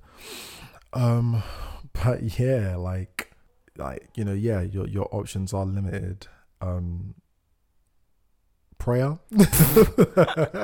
I believe in the power of prayer. Adderall, bro. I can't legally advise that, but listen. Also, you know what? I mean, I know this is illegal, but like, we all have to make decisions about what's best for us at this time. If you are able, maybe to find, again, sometimes just getting out of your house. If there's maybe somebody who comes from, you know, like a one-person household, and so they're allowed to like bubble up with other people, maybe you could like work out some sort of situation. That might be something you can do. We might be able to meet in the park soon, according to Boris. Come March 8th, you know, have a little coffee. Yeah, bring your MacBook with you. Yeah, like honestly, my heart really goes out to you. In terms of, one sec. Yeah, I just wanted to say as well, I remember you said that you were someone who like thrived on kind of social contact and everything, and you were always out of the house and stuff. So yeah, I mean, I know sometimes it can be hard, because like I found that I've kind of gotten to the point where I just, even though I miss my friends, I just kind of like, I'm tired of Zoom, and like I don't want to like do like the calls and stuff like that. But if you can, and I think Bernie, you also said the same thing, like in terms of some kind of socializing, or especially like study buddy stuff, if you can maybe I don't know, you might not be into it, but I don't know, if you have someone who's also got work or whatever, if you just have them on FaceTime and just kind of put them literally like I've got Bernie right now. I'm just you're leaning against my water bottle. Just put them there, and then you guys can just do your work together, and you don't have to talk. It's just like a nice presence and stuff, and it feels like we're together in the library and stuff like that. But I'd say try and, if you can, some sort of socializing and just interacting with other people in ways you can. What were you gonna say? Something else? And I guess in terms of like you're not maybe happy with like how you're performing, like go easy on yourself, because you are doing bits already, like to be doing a full-time job with a full-time master's, like hats off to you. The fact you're getting merits, the fact that you're handing in your assignments, okay, bro. like let's give you your flowers. Okay, so merits honestly, that's fine. It's absolutely fine. And I do not believe that you need that is actually not true. You do not need a distinction to get a fully funded PhD. You can get it without it. Yes, I'm sure obviously to get a distinction would be desirable and would be good in that sense, but at the same time also it seems like you are working in a field that will sort of bolster up your application for a PhD, and that will support your application for that. And like absolute, if worse comes to worse, there is absolutely nothing wrong in just saying, you know what, I've made it this far and now I need to contact my uni and like ask for some support.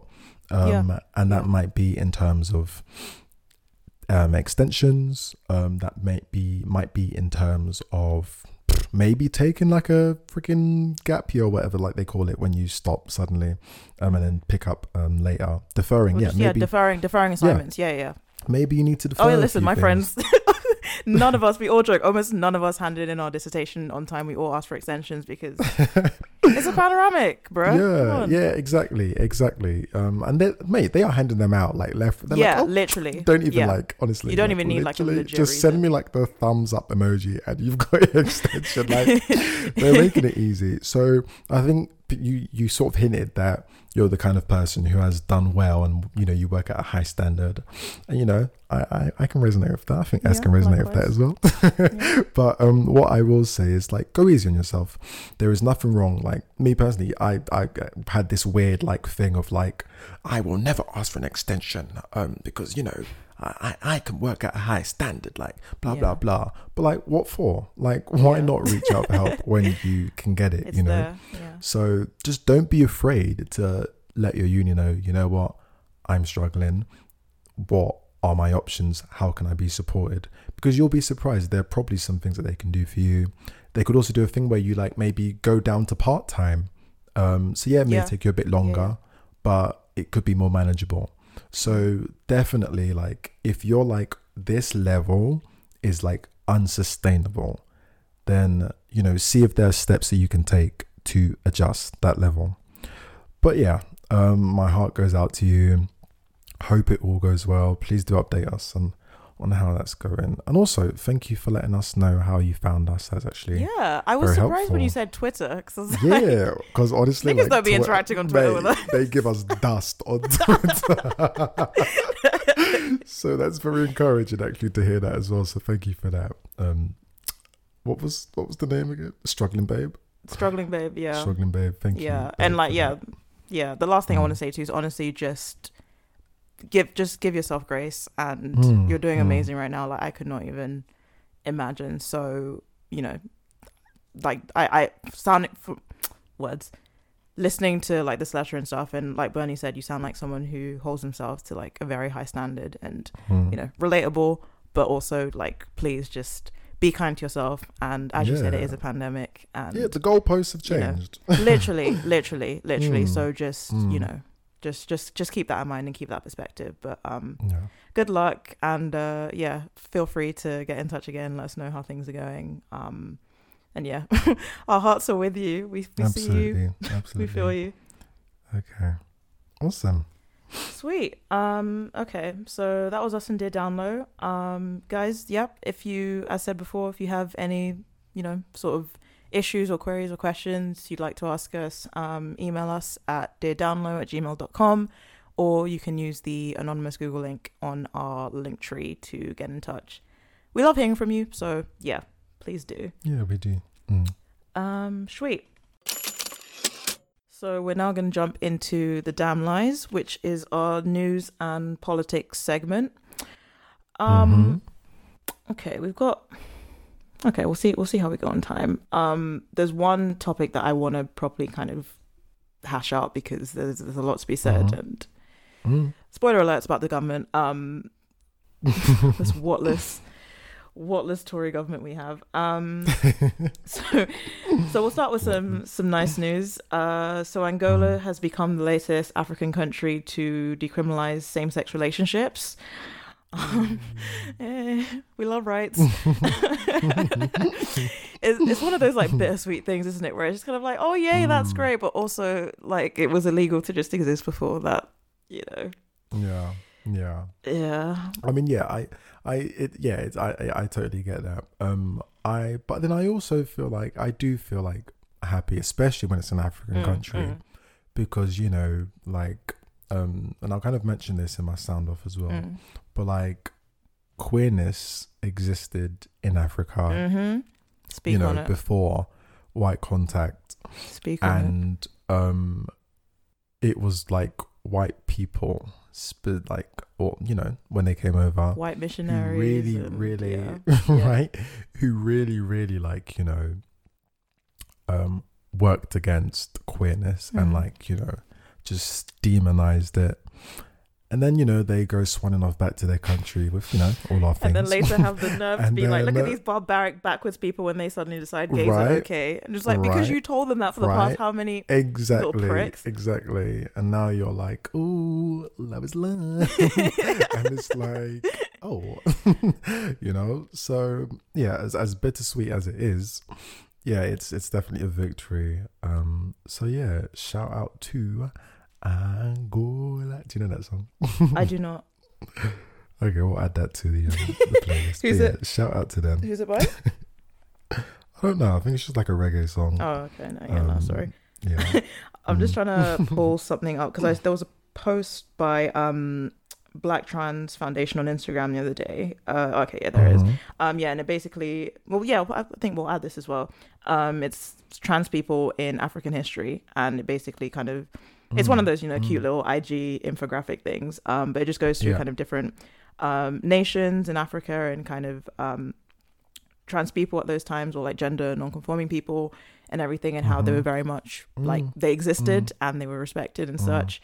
You know, back in the day. And that's true with a lot of cultures. I know like Native Americans, like trans people were seen as like really kind of powerful figures and like really kind of wise, you know, figures that were like important and stuff. And Asian culture as well.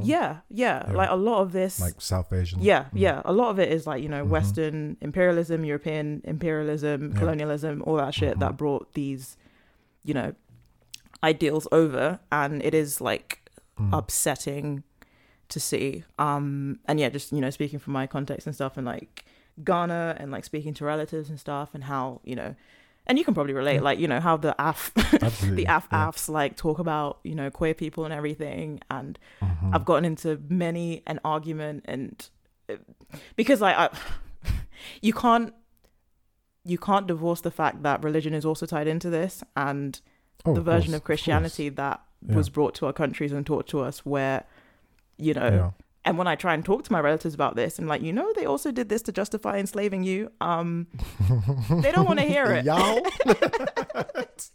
They don't want to hear it. So I'm the bad guy. But for real, and even like what's it? Yeah, just like old kind of African. Sorry, we're going off the deep end. This is completely different, but just old, like in terms of like spirituality in Africa and stuff, and how there were like multiple gods and stuff they used to worship, and now they look at that as like heathenous and like demonic and like evil and all this weird voodoo spiritual shit and and you know, blue-eyed white Jesus, that is the Lord and Savior. It's just it's.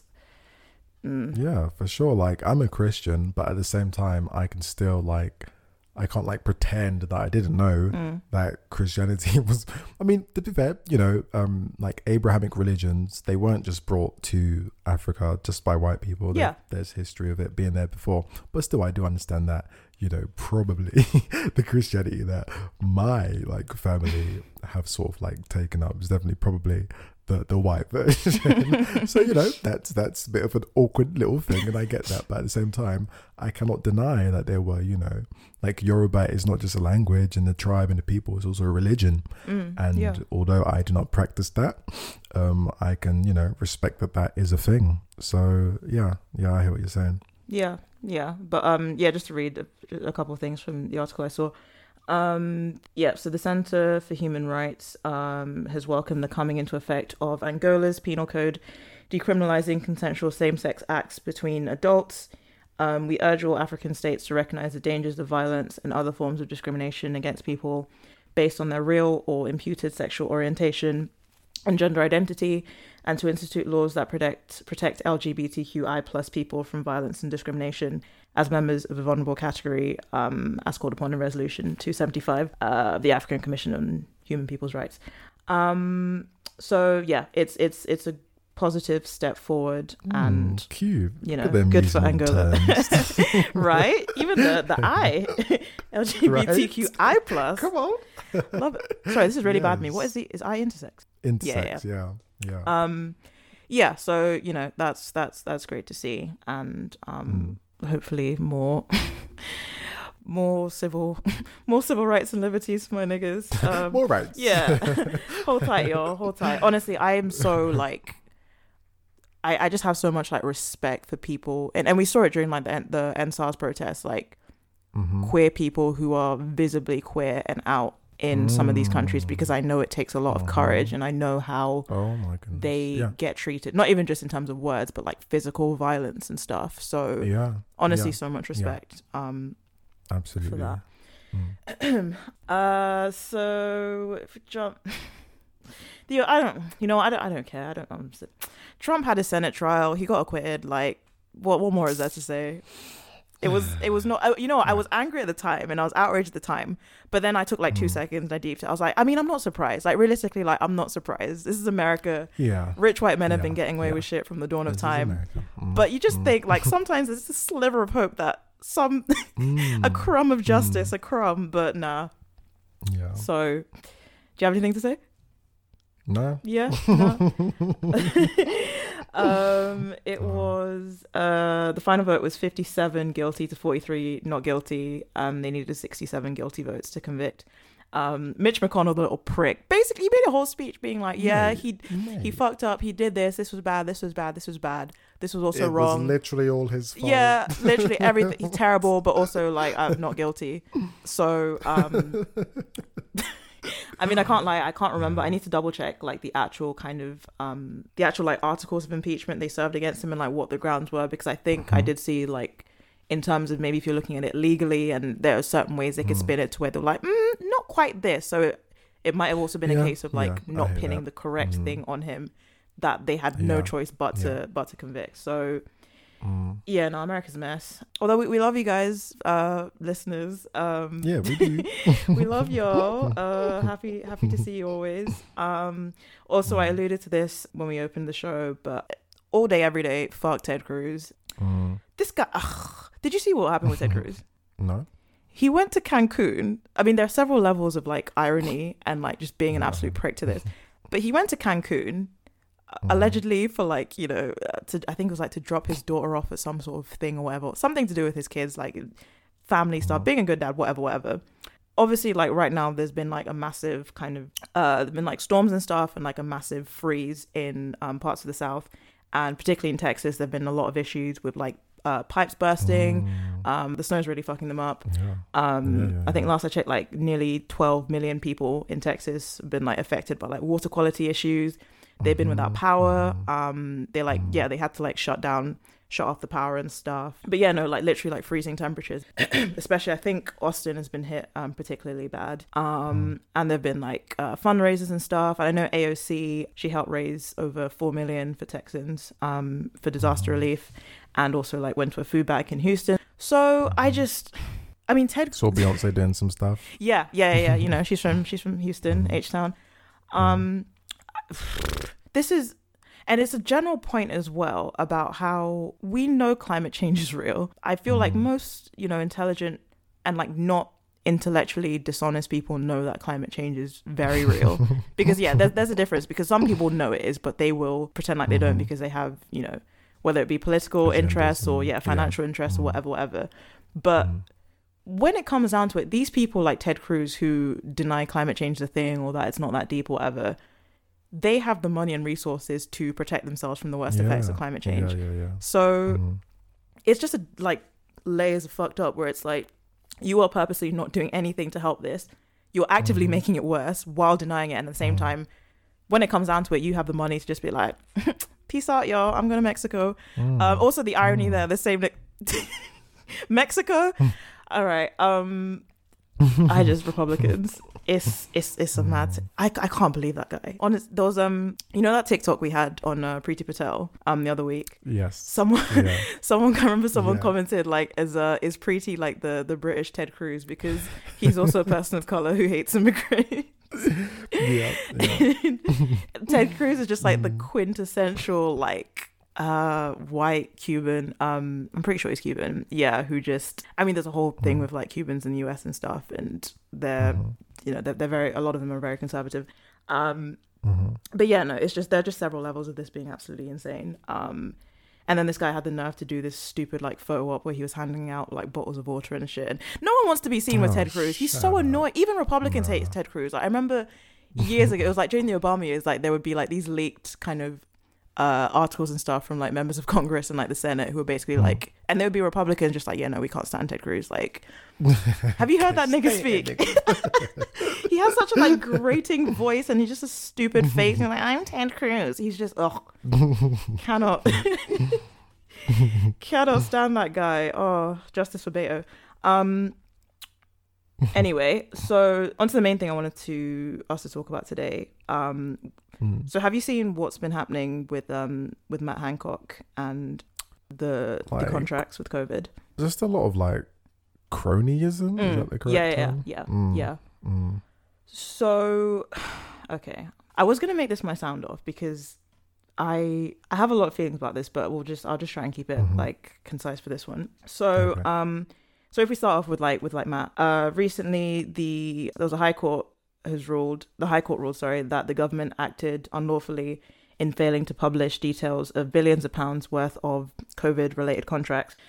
So it said the government is required by law to publish the procurement of any contracts for public goods or services worth more than 120,000 within 30 days. In ruling on Friday, Mr. Justice Chamberlain said there is now no dispute that in a substantial number of cases, the Secretary of State, Matt Hancock, breached his legal obligation to publish contract award notices within 30 days. There is also no dispute that the Secretary of State failed to publish redacted contracts in accordance with the transparency policy. And the judge also acknowledged that the situation the Department of Health and Social Care faced in the first few months of the pandemic were unprecedented, as large quantities of goods and services had to be procured in very short timescales.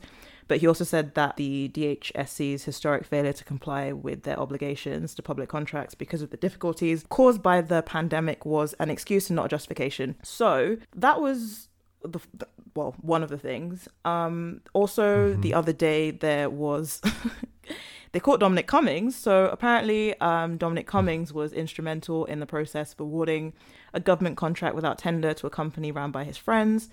The document revealed that the central role the Prime Minister's former chief advisor played in the awarding of the contracts to Public First, a research company owned and run by two of his long-standing associates. So Cummings described himself as the driving decision maker behind the government's decision to conduct more focus groups and hire Public First, and said his faith in the company was based on his extensive experience working with its staff. Dominic, this is from Dominic. I'm a special advisor, and as such, I'm not allowed to direct civil servants, he added. However, as a result of my suggestion, I expected the people to hire Public First. The nature of my role is that sometimes people take what I say as an instruction, and that is reasonable inference, as people assume I'm often speaking for the Prime Minister. So that was another thing, and I don't know if people remember, but this was a few it was a few months ago, I think it was like December, there was an ex-neighbor / the landlord of a pub near Matt Hancock who was being investigated because he secured a lucrative £30 million contract for producing, was it vials? Producing test tubes for NHS COVID tests, despite having no prior experience in the medical devices industry. Oh my. So there is that. Now, I want to just quickly, I criticize the New York Times for a lot of things. However, they wrote a really, really good article, which I would encourage people to read. It's called Waste, Negligence and Cronyism Inside Britain's Pandemic Spending. I'm going to try and just speed through and just kind of read out the main bits because it's really long. Bear with. This is like a lot of information, but, just stay with me. So the British central government published data on pandemic-related contracts worth 22 billion awarded from January through November. Many more contracts remain secret. Taking together, about half of that, 22 billion, went to companies with political connections, no prior experience or histories of controversy. About 5 billion went to politically connected companies. Some had former ministers and government advisors on staff. Others had donated to the Conservative Party. Around 6 billion went to companies that had no prior experience in supplying medical personnel, medical personal protective equipment. Fashion designers, pest controllers, and jewelers won lucrative contracts. Jewelers. And we're talking billions. This is big boy dollars. Like, more than $5 billion were awarded to companies with histories of controversy, from tax evasion and fraud to corruption and human rights abuses. So that's fantastic. All of the companies named in this article have denied wrongdoing. Well, duh. And there's no evidence to suggest that government officials were engaged in illegal conduct. But there is ample evidence of cronyism, waste, and poor due diligence. Some of it has been documented by the British media, but the scale of the problem is wider than previously known. So what's there? So in the government's rush to hand out contracts, officials ignored or missed many red flags. Dozens of companies that won a total of 3.6 billion in contracts had poor credit, and several had declared assets of just $2 or $3 each. Others had histories of fraud, human rights abuses, tax evasion, or other serious controversies. A few were set up on the spur of the moment. Listen, I'm gonna become a black conservative. That's where the money resides. Honestly, that is where the money resides. Candace is doing great. Candace is not missing any meals. Let me go get a bad perm and I'll be on my way.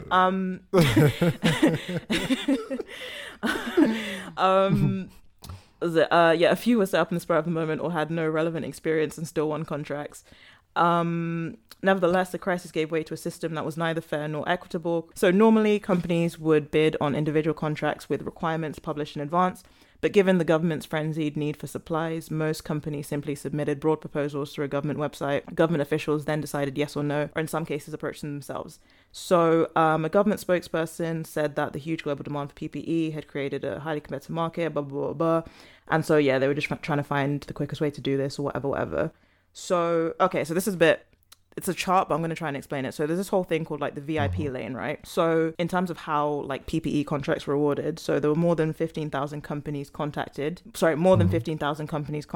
the government offering to supply personal protective equipment. And so how things would normally go is there's like an ordinary lane where most businesses would submit their bids through the public government website, and these were 14,000 suppliers. Then it would like go through the cabinet office, and then the government department would like do like due diligence and do checks on like conflicts of interest and all that stuff, and then they'd go through the clearance board and all that stuff, and then out of those people, 1 in 100 would succeed. So less than 1% of suppliers who went through the public process were awarded contracts. On the other hand, we've got the VIP lane, which is where 493 suppliers went through a high priority lane for businesses endorsed by officials or politicians. Recommendations were sent to a secret email address. And then they would go through the cabinet office and like the clearance board and all that shit. And then, so, with the regular lane, 1 in 100 succeeded. Yeah. With the VIP lane, 1 in 10 succeeded. So, wow. So that's how that went down. And apparently also the government didn't carry out systematic company checks, including for potential conflicts of interest, or hadn't done it properly until it had already spent $2 billion. Auditors found officials did not always document who recommended a company or why it was awarded a contract. And basically all this shit with like lack of transparency, And last thing being, there's this guy called Lord Dayton who was he was a central figure in the procurement program, and so he was a central figure in this process. He was also once a Goldman Sachs executive and remains involved in business and has financial or personal connections to at least 7 companies that were awarded lucrative government contracts totaling nearly £300 million. There's no evidence to suggest that the companies won the contracts because of their connection to Lord Dayton, and he was not directly involved in awarding vaccine contract because tracing. Because we buried it all. Listen, or consulting contracts. He probably declared his business interest, yada, yada, yada. Still, conflict of interest questions remain given his access to government ministers overseeing the spending spree and his involvement in high-level meetings and strategy discussions. So the government tried to justify this whole VIP thing, saying that, when the pandemic happened, shit was mad. We needed stuff quickly. It's just, sped up the process and et cetera, and, it was set up to efficiently prioritize credible offers and da-da-da-da-da-da. At the end of the day, it's their mates who managed to make it through this and get to where the money resides. So, yes, sorry, that was a lot of information, but that is the gist of everything. So, thoughts? And the thing is, it's it's one thing, the cronyism is I mean, we don't need to mansplain cronyism, do we? We do have some young Mansplain, you be the mansplainer. I mean, quick mansplain, cronyism, basically just, this nigga got a master's helping out your mates with the power that you have, instead of going through fair processes. For example, if you own a company, giving a contract to your friend instead of advertising it, blah blah blah. So the thing with the cronyism is that it'd be one thing if they were doing it and effectively getting the job done, but they are literally putting lives at risk and putting people's lives in the hands of people who are doing things that they have never done before. They have no experience in these areas. Whereas there are people who are literally coming to you saying, oh, hey, what, you need PPE? Oh, we actually do that. We've been doing that. How do we get involved? And they're like, okay, well, this red tape and all this bureaucracy. And it's what the fuck, man? Not fair enough, but it'd be one thing if you were getting the job done and you just happen to help your friends get rich, but you're prioritizing helping your friends getting rich over actually effectively taking care of the country. And this is why people will be out here thinking you actually brought this pandemic on purpose just so you could all get rich, because people are making a lot of money. People are making bags, bags. And it's you just give us no reason to trust you. And it's okay, yeah, we joke about Matt Hancock and oh, hey, but he's not just some dope incompetent incompetent dope. He's or whatever. Our health secretary. He's exactly. He's a person. Exactly, he's important. We need him to be important. We don't need him to be some clown.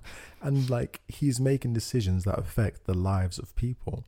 And when we are seeing that, his first thought is, oh, how can I help my mate? Earn couple billion quid or million quid, a couple, the tens of millions of pounds.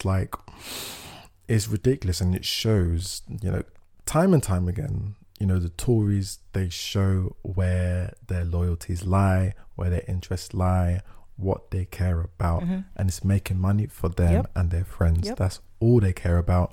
And even in the midst of a global pandemic, that is their god. That is still what they are staying on. So yeah, it's disheartening. Disheartening. It's just blatant, isn't it? It's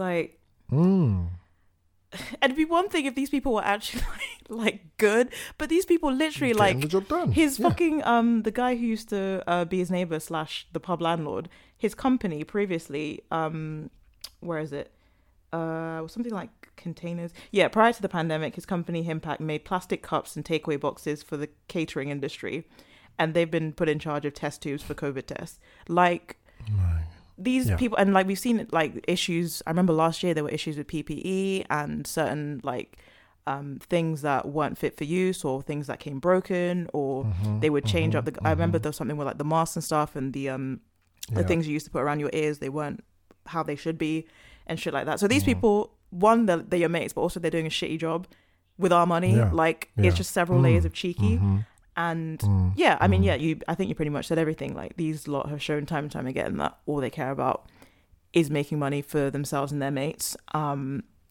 Like, and yeah, a global pandemic, like thousands of people dying like on the daily, and it's just the constant just like gaslighting and like insulting of our intelligence. Like we can't see what's going on, and that we're just, you know, oh, like, and it's like yeah.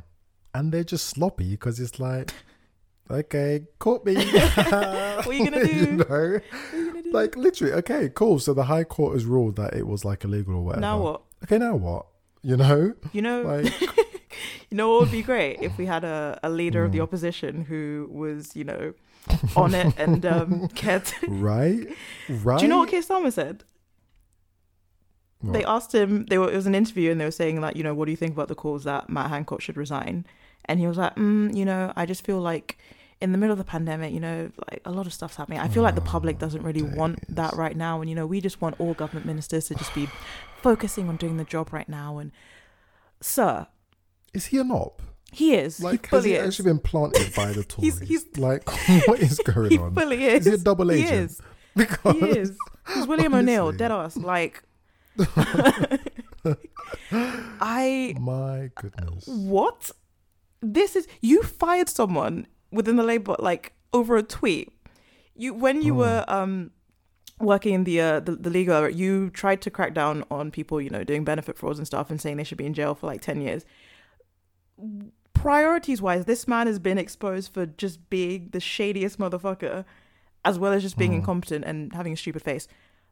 And your response is, as the leader of the opposition and the man who supposedly wants to lead this country, is, like, I don't think the public want that right now. And like, you know, it's not good. And, you know, we think it's bad and we condemn it. And, you know, Matt, naughty, but, you know, let's just get on with the job. Do you know what I mean? Like, literally. He is not. He's Marcus Rashford has done more. Literally. than you. Also, shouts out to him. I think he's going to be on like the Times most influential people. Oh, is he? Cover. Oh, yeah, amazing. yeah. So shout out to him. But yeah. Yeah. This I hate it here. Yeah, there's not really time for this. There was just one last story about the government are basically like they'll be appointing a free speech champion to university campuses to like clamp down on the lack of free speech. A battle against woke culture. They want free hate speech. That's what they want. You know what? I feel like this is in general, it's a broader discussion, which I would like to have another time when we have more time, because like I do have like opinions and thoughts which might slightly differ from what people of my normal kind of cohort would say. Maybe. I mean, I don't, nothing crazy, but just in like discussions about like free speech and stuff.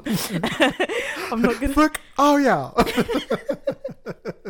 Was it that nigga? You remember that on I hope he doesn't hear this. You remember on Clubhouse when they were having that room discussing that that Christian the feminism, you know, the Christian feminism room, and then they were like being bare homophobic, and then there was that one American guy who was just kind of like, you know, basically was playing devil's advocate, and they were not having it.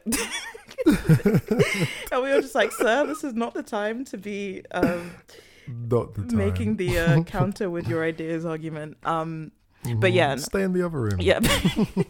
Americans on Clubhouse are so funny. They were just no. Although I haven't really been on that app much recently. I've gone off it again. No, me neither. It's too much. But yeah, no. I think the overall kind of idea of a free speech champion, I think it's dumb, and I think they have other things to focus on. And deplatforming in universities, I don't think is that much of an issue. That it's just distraction. Like, just Gavin Williamson, go away. Okay, I think that's about it for the damn lies. Should we? Okay. Awesome. So now we're going to jump into our last segment, Sound Off. Do you want to go first? Sure, yeah. So I will quickly recap on a few things I've seen. First of all, Namaste Wahala was absolute garbage. Like, I haven't watched it, but I heard. Yeah. Oh my days, that was not the standard of anything, of Nollywood or Bollywood. It was the worst of both worlds. It had the worst meet cute ever. Like the worst meet cute. Like, you know, the moment in the movie where basically, you know, the two love interest, they finally meet. Yeah, they call that a meet cute. And it was just like, you know, they took every sort of cliche and then did it terribly. So basically they like walking on the beach, I think they're both jogging, and then they bump into each other, but they don't really bump into each other. And then, you know, they like, you know, look at each other and say in each other's eyes. But honestly, it was the worst thing ever. It was, you know what was funny though? It was hilarious watching it with my family. Really cracked me up how they were Igbo, by the way, not Yoruba. We don't claim them. But what cracks me up is when, like, the girl who was actually quite funny, the best friend, when she realized her friend fancied the Indian man, she was like, so you like Oyibo? That is hilarious, because literally anyone who isn't black, like, if you're just fair skinned, we'll just call you white. Really? Yeah, honestly. I remember one time my mum was like, oh yeah, my white colleague's coming over for, like, you know, tea. Please tell me why a Chinese lady walked in. Oh my God. I was like, Mum, you can't do this, okay? No, Auntie was moving around, I can't lie. But yeah, and not a nation woman.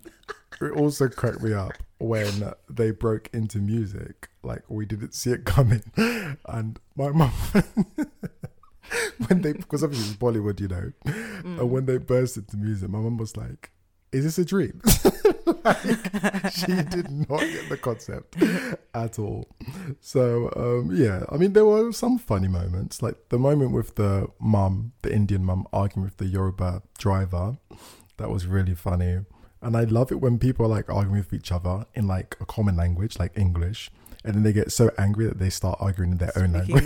Yeah. And it's like, you can't even understand me, but I need to get this out in my mother tongue. So I love that.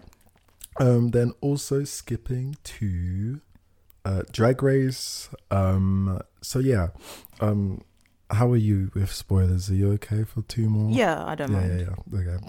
So basically, yeah, they take a massive break because like the pandemic hit. Yeah. And then they come back, and my goodness, like, everyone looks terrible. Like, Bimini, who, like, you know, had this really cool, like, you know, unhealthy, like, gaunt appearance before, like, hairless, it kind of in the face, you know, no eyebrows, has come back with, like, eyebrows for the first episode. Thankfully, she got rid of them again because they weren't doing it.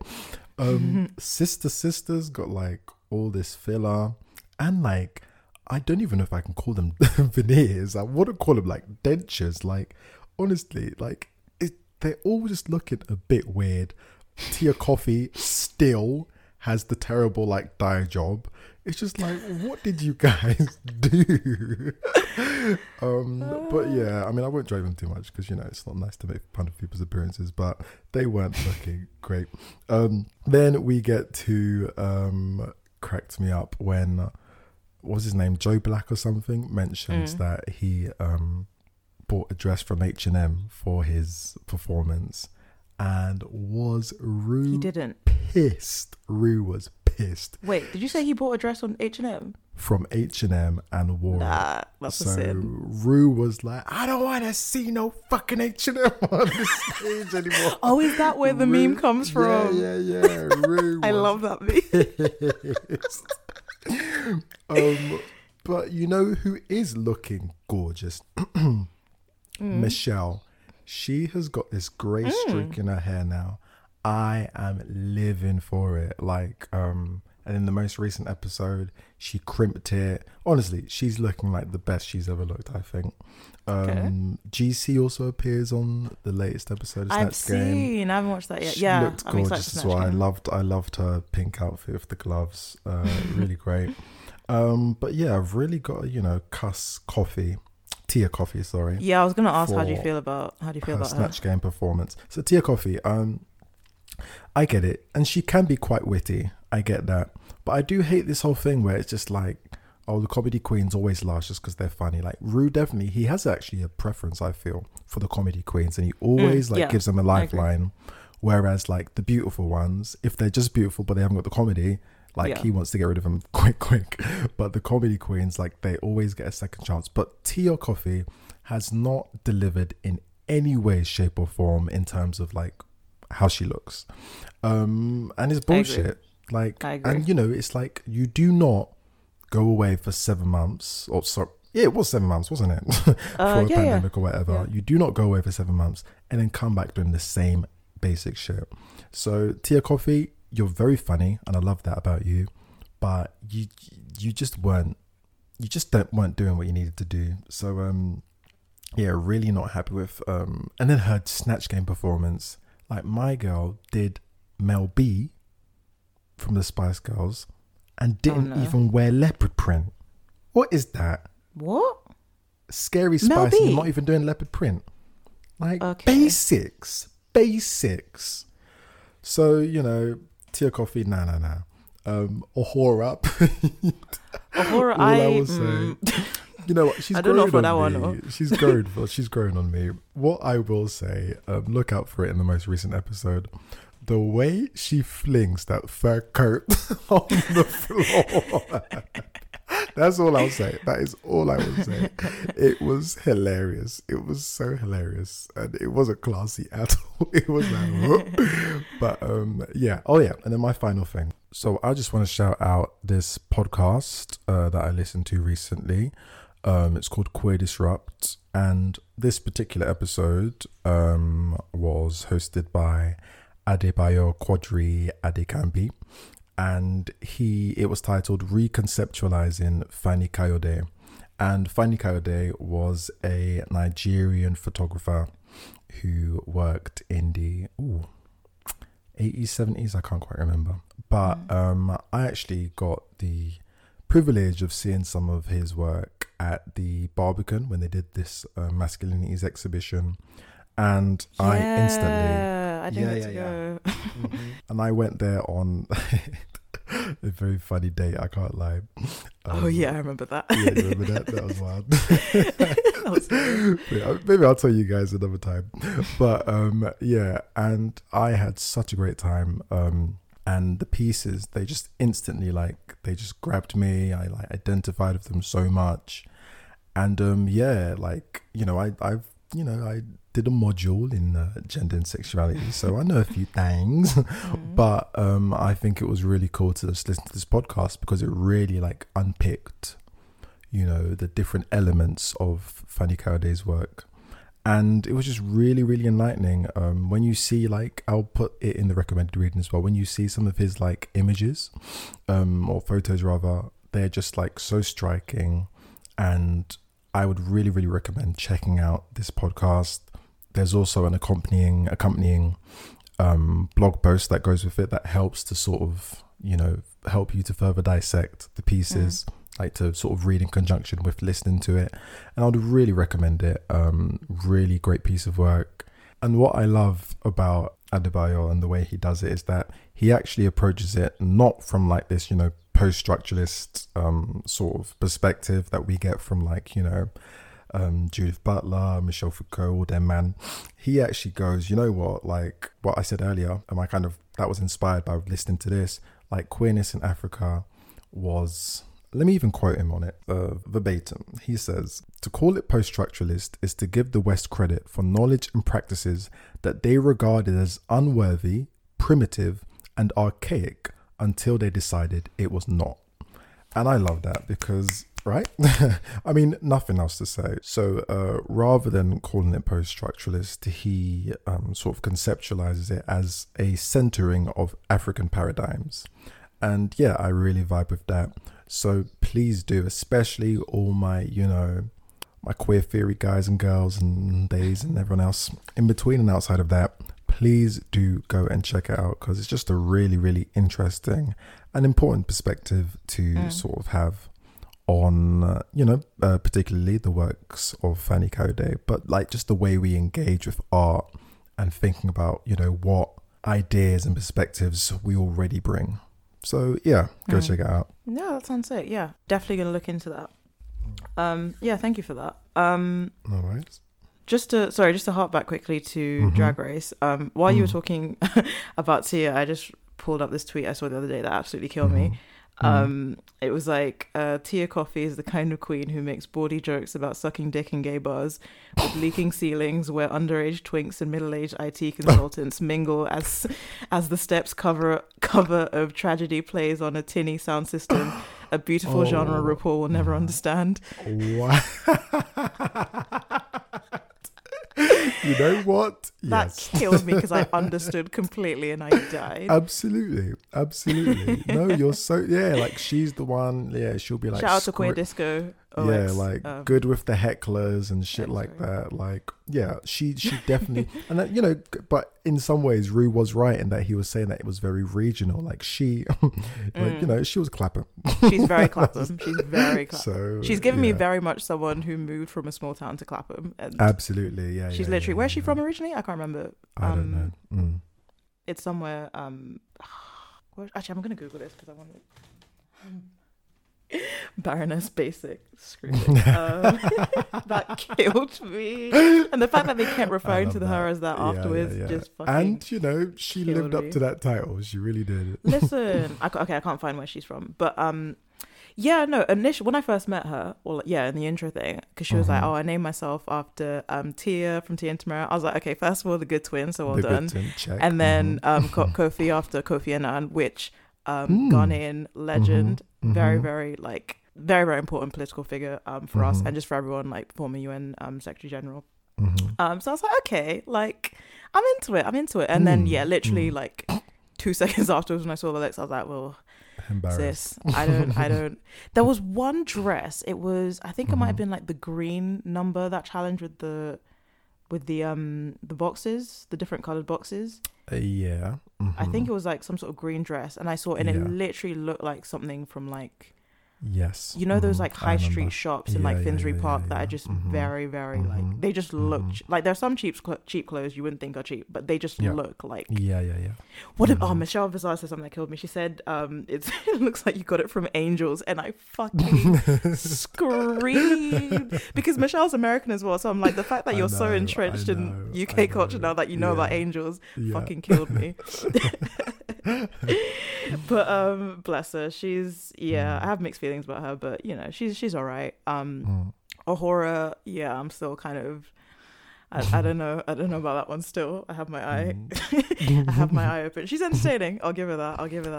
She is yeah, and I see why everyone likes Bimini and stuff, and very very likable and very East London, and big up. And I saw what's her name? What is her name? As Tina Mandela? Yes. I can't remember exactly were you a big fan of her? I was.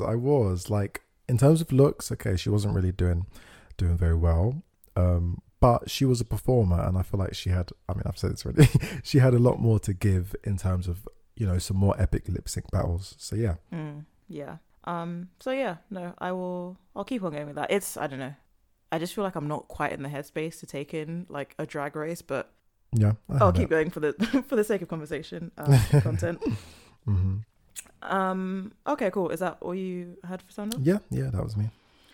Sweet. Okay, I'll try and keep this relatively brief.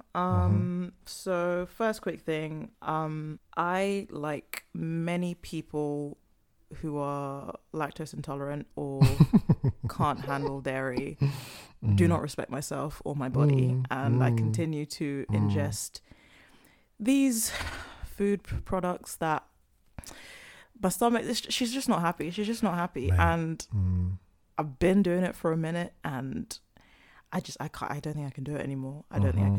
Like, I love cheese. Like, in my house there's always minimum 4 types of cheese, like, and that's not an exaggeration. Like, for there's a cheddar, there's some sort of mozzarella, there'll be a brie, a feta, a halloumi usually sometimes. What we had recently, blue cheese. My mom's been getting a lot of blue cheese recently. Yeah, we stay stacked up on cheese in this house.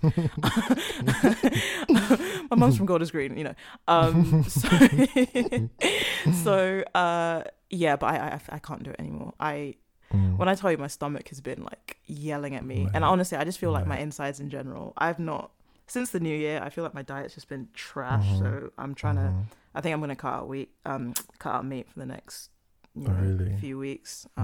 Yeah, I feel a lot better, and when I do that, so I might have to cut out the dairy too. To quickly tag on to that, like literally the other day, I was chilling with my friends, Sumi, and I was just like, wow, we are really all succumbing to our vices today. Like, you are drinking for the first time in ages, you are smoking weed for the first time in ages, and I'm having ice cream. Like, what the fuck is going on? Yeah, like, we've all given up. Legit. Oh, you remember we'd have a little dairy free. Right, yeah. A little that friggin' soft serve. That stuff's pretty good, to be fair. So yeah, I'm gonna try. I want better for myself. So second thing / this is the last thing.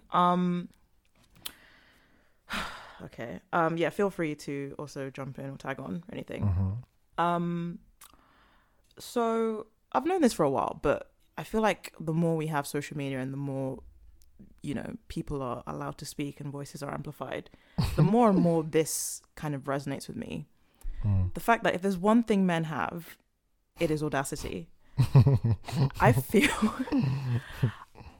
I would be so far in life if I had just an iota, an ounce, a pinch of the audacity that men have. Because, okay, so I want to talk about Boosie Badass today.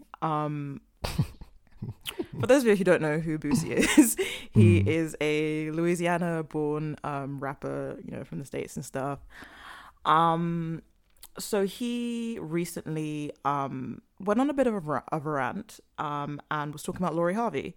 So as you may well know, and we spoke about it on the show, Lori Harvey is currently dating Michael B. Jordan. Lori Harvey has also dated the likes of Diddy, Future. Who else has she dated? Diddy's son, I believe. Diddy's son, yeah. And just other like rich, wealthy people. She's a young girl. She's 24, dating as many of us do, living her life. Lori Harvey also, I don't think I've ever heard this lady speak. She's very much like not a super loud or obnoxious person. She's just beautiful and has a good time and gets fine niggas. So like, I have not a bad word to say about this girl. So Boosie was speaking with his friend Vlad, I believe. I can't remember what platform this was on.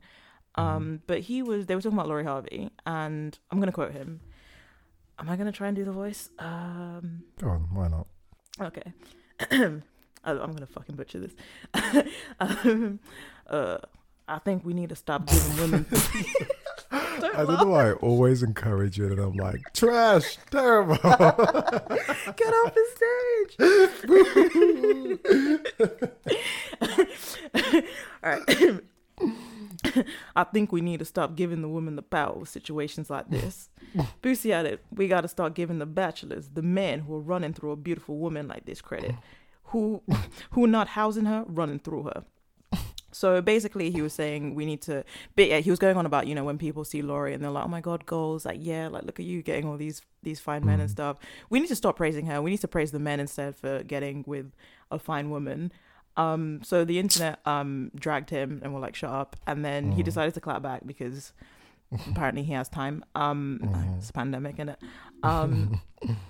So what did he say? She's like, why would I want... I can't do this. Why would I want to hate on Lori for? I just say y'all got it fucked up and saying, let's go. If you're saying, let's go, that means you want your daughter to fuck 7, 8, 9 niggas in a couple months in the industry. But what's wrong with y'all motherfuckers is y'all salute the women who get passed around, but y'all dog the women who stick by their nigga when they nigga fuck over. Y'all dog the real bitches who stick by their nigga, but y'all salute the bitches who go from hand to hand. The world fucked up. You can hear Boosie's statement in an Instagram post caption underneath, "Fuck y'all, I said what I said." Boosie also called Michael B. Jordan a simp for dating Lori and said that's the kind of guy who will marry her. The rapper then went on to say that he would never marry, quote unquote, a woman like that, but wouldn't mind sleeping with her, saying, "I'm just trying to fuck. I just want a beautiful, good girl." So, let me first start off. Let me give you guys a few facts about Boosie here, right? So, recently, it was a few months ago, it was hilarious. He was in the news for trying to sue Mark Zuckerberg, or as he calls him, Mark Zuckerberger, for $20 million, saying that he was banned from Instagram because of racism. When you probe into why he was indeed banned from Instagram, he had been locked out of his Instagram account because he was sharing links to his OnlyFans account, which you're not allowed to do. But that was just the tip of the iceberg. He also had shown nudity in several of his Instagram live videos, and also used a variety of foul language and even encouraged some of his followers to join his live and engage in sexual activity. So he was encouraging the girls to show ass and titties. He said, put your pussy, put your pussy on the dead ass, yeah. That's a big old ass right there. Yeah. So he asked the Facebook boss. This whole story killed me. He asked the Facebook boss to take him to orientation or something so he can learn how to properly use the platform, so he won't violate the community guidelines and get his account suspended. Oh my god. So there's that. Also, he made a range of transphobic comments towards Zaya Wade and basically called Dwayne Wade a pussy for accepting his kid and how they want to identify in their gender. He also received a lot of backlash for a now deleted video he uploaded where he spoke about paying an adult woman to perform oral sex on his son and his nephew, who were 12 and 13 at the time, and allowing his minor son to watch pornography, as he felt pornography was more appropriate for children to watch than, quote unquote, cartoons with two men kissing. Also in 2017, in a birthday post aimed to his soon-to-be 14-year-old son, Boosie bragged that he secured his son a quote-unquote bad bitch to perform fellatio on him for his birthday. The caption was, "Happy G-Day at to E-Roll." He wrote, "I love you, son, with all my heart. Pops, 100, 100, 100, 100, 100. See you tomorrow, 100, 100, 100, 100. Got a bag for you and a bad bitch to give you some head, 100. You already know how I do it. Tootie Raw, the mixtape dropping October 1st. So he also plugged music in this birthday post to his kid, just so we're clear. Boosie also has 8 children with 6 different women. And he said that he did not believe marriage was a good choice for him because he didn't want to lose half of his fortune to his spouse in the event that he committed adultery, and has praised women who stay in relationships with unfaithful partners, saying he respects those women.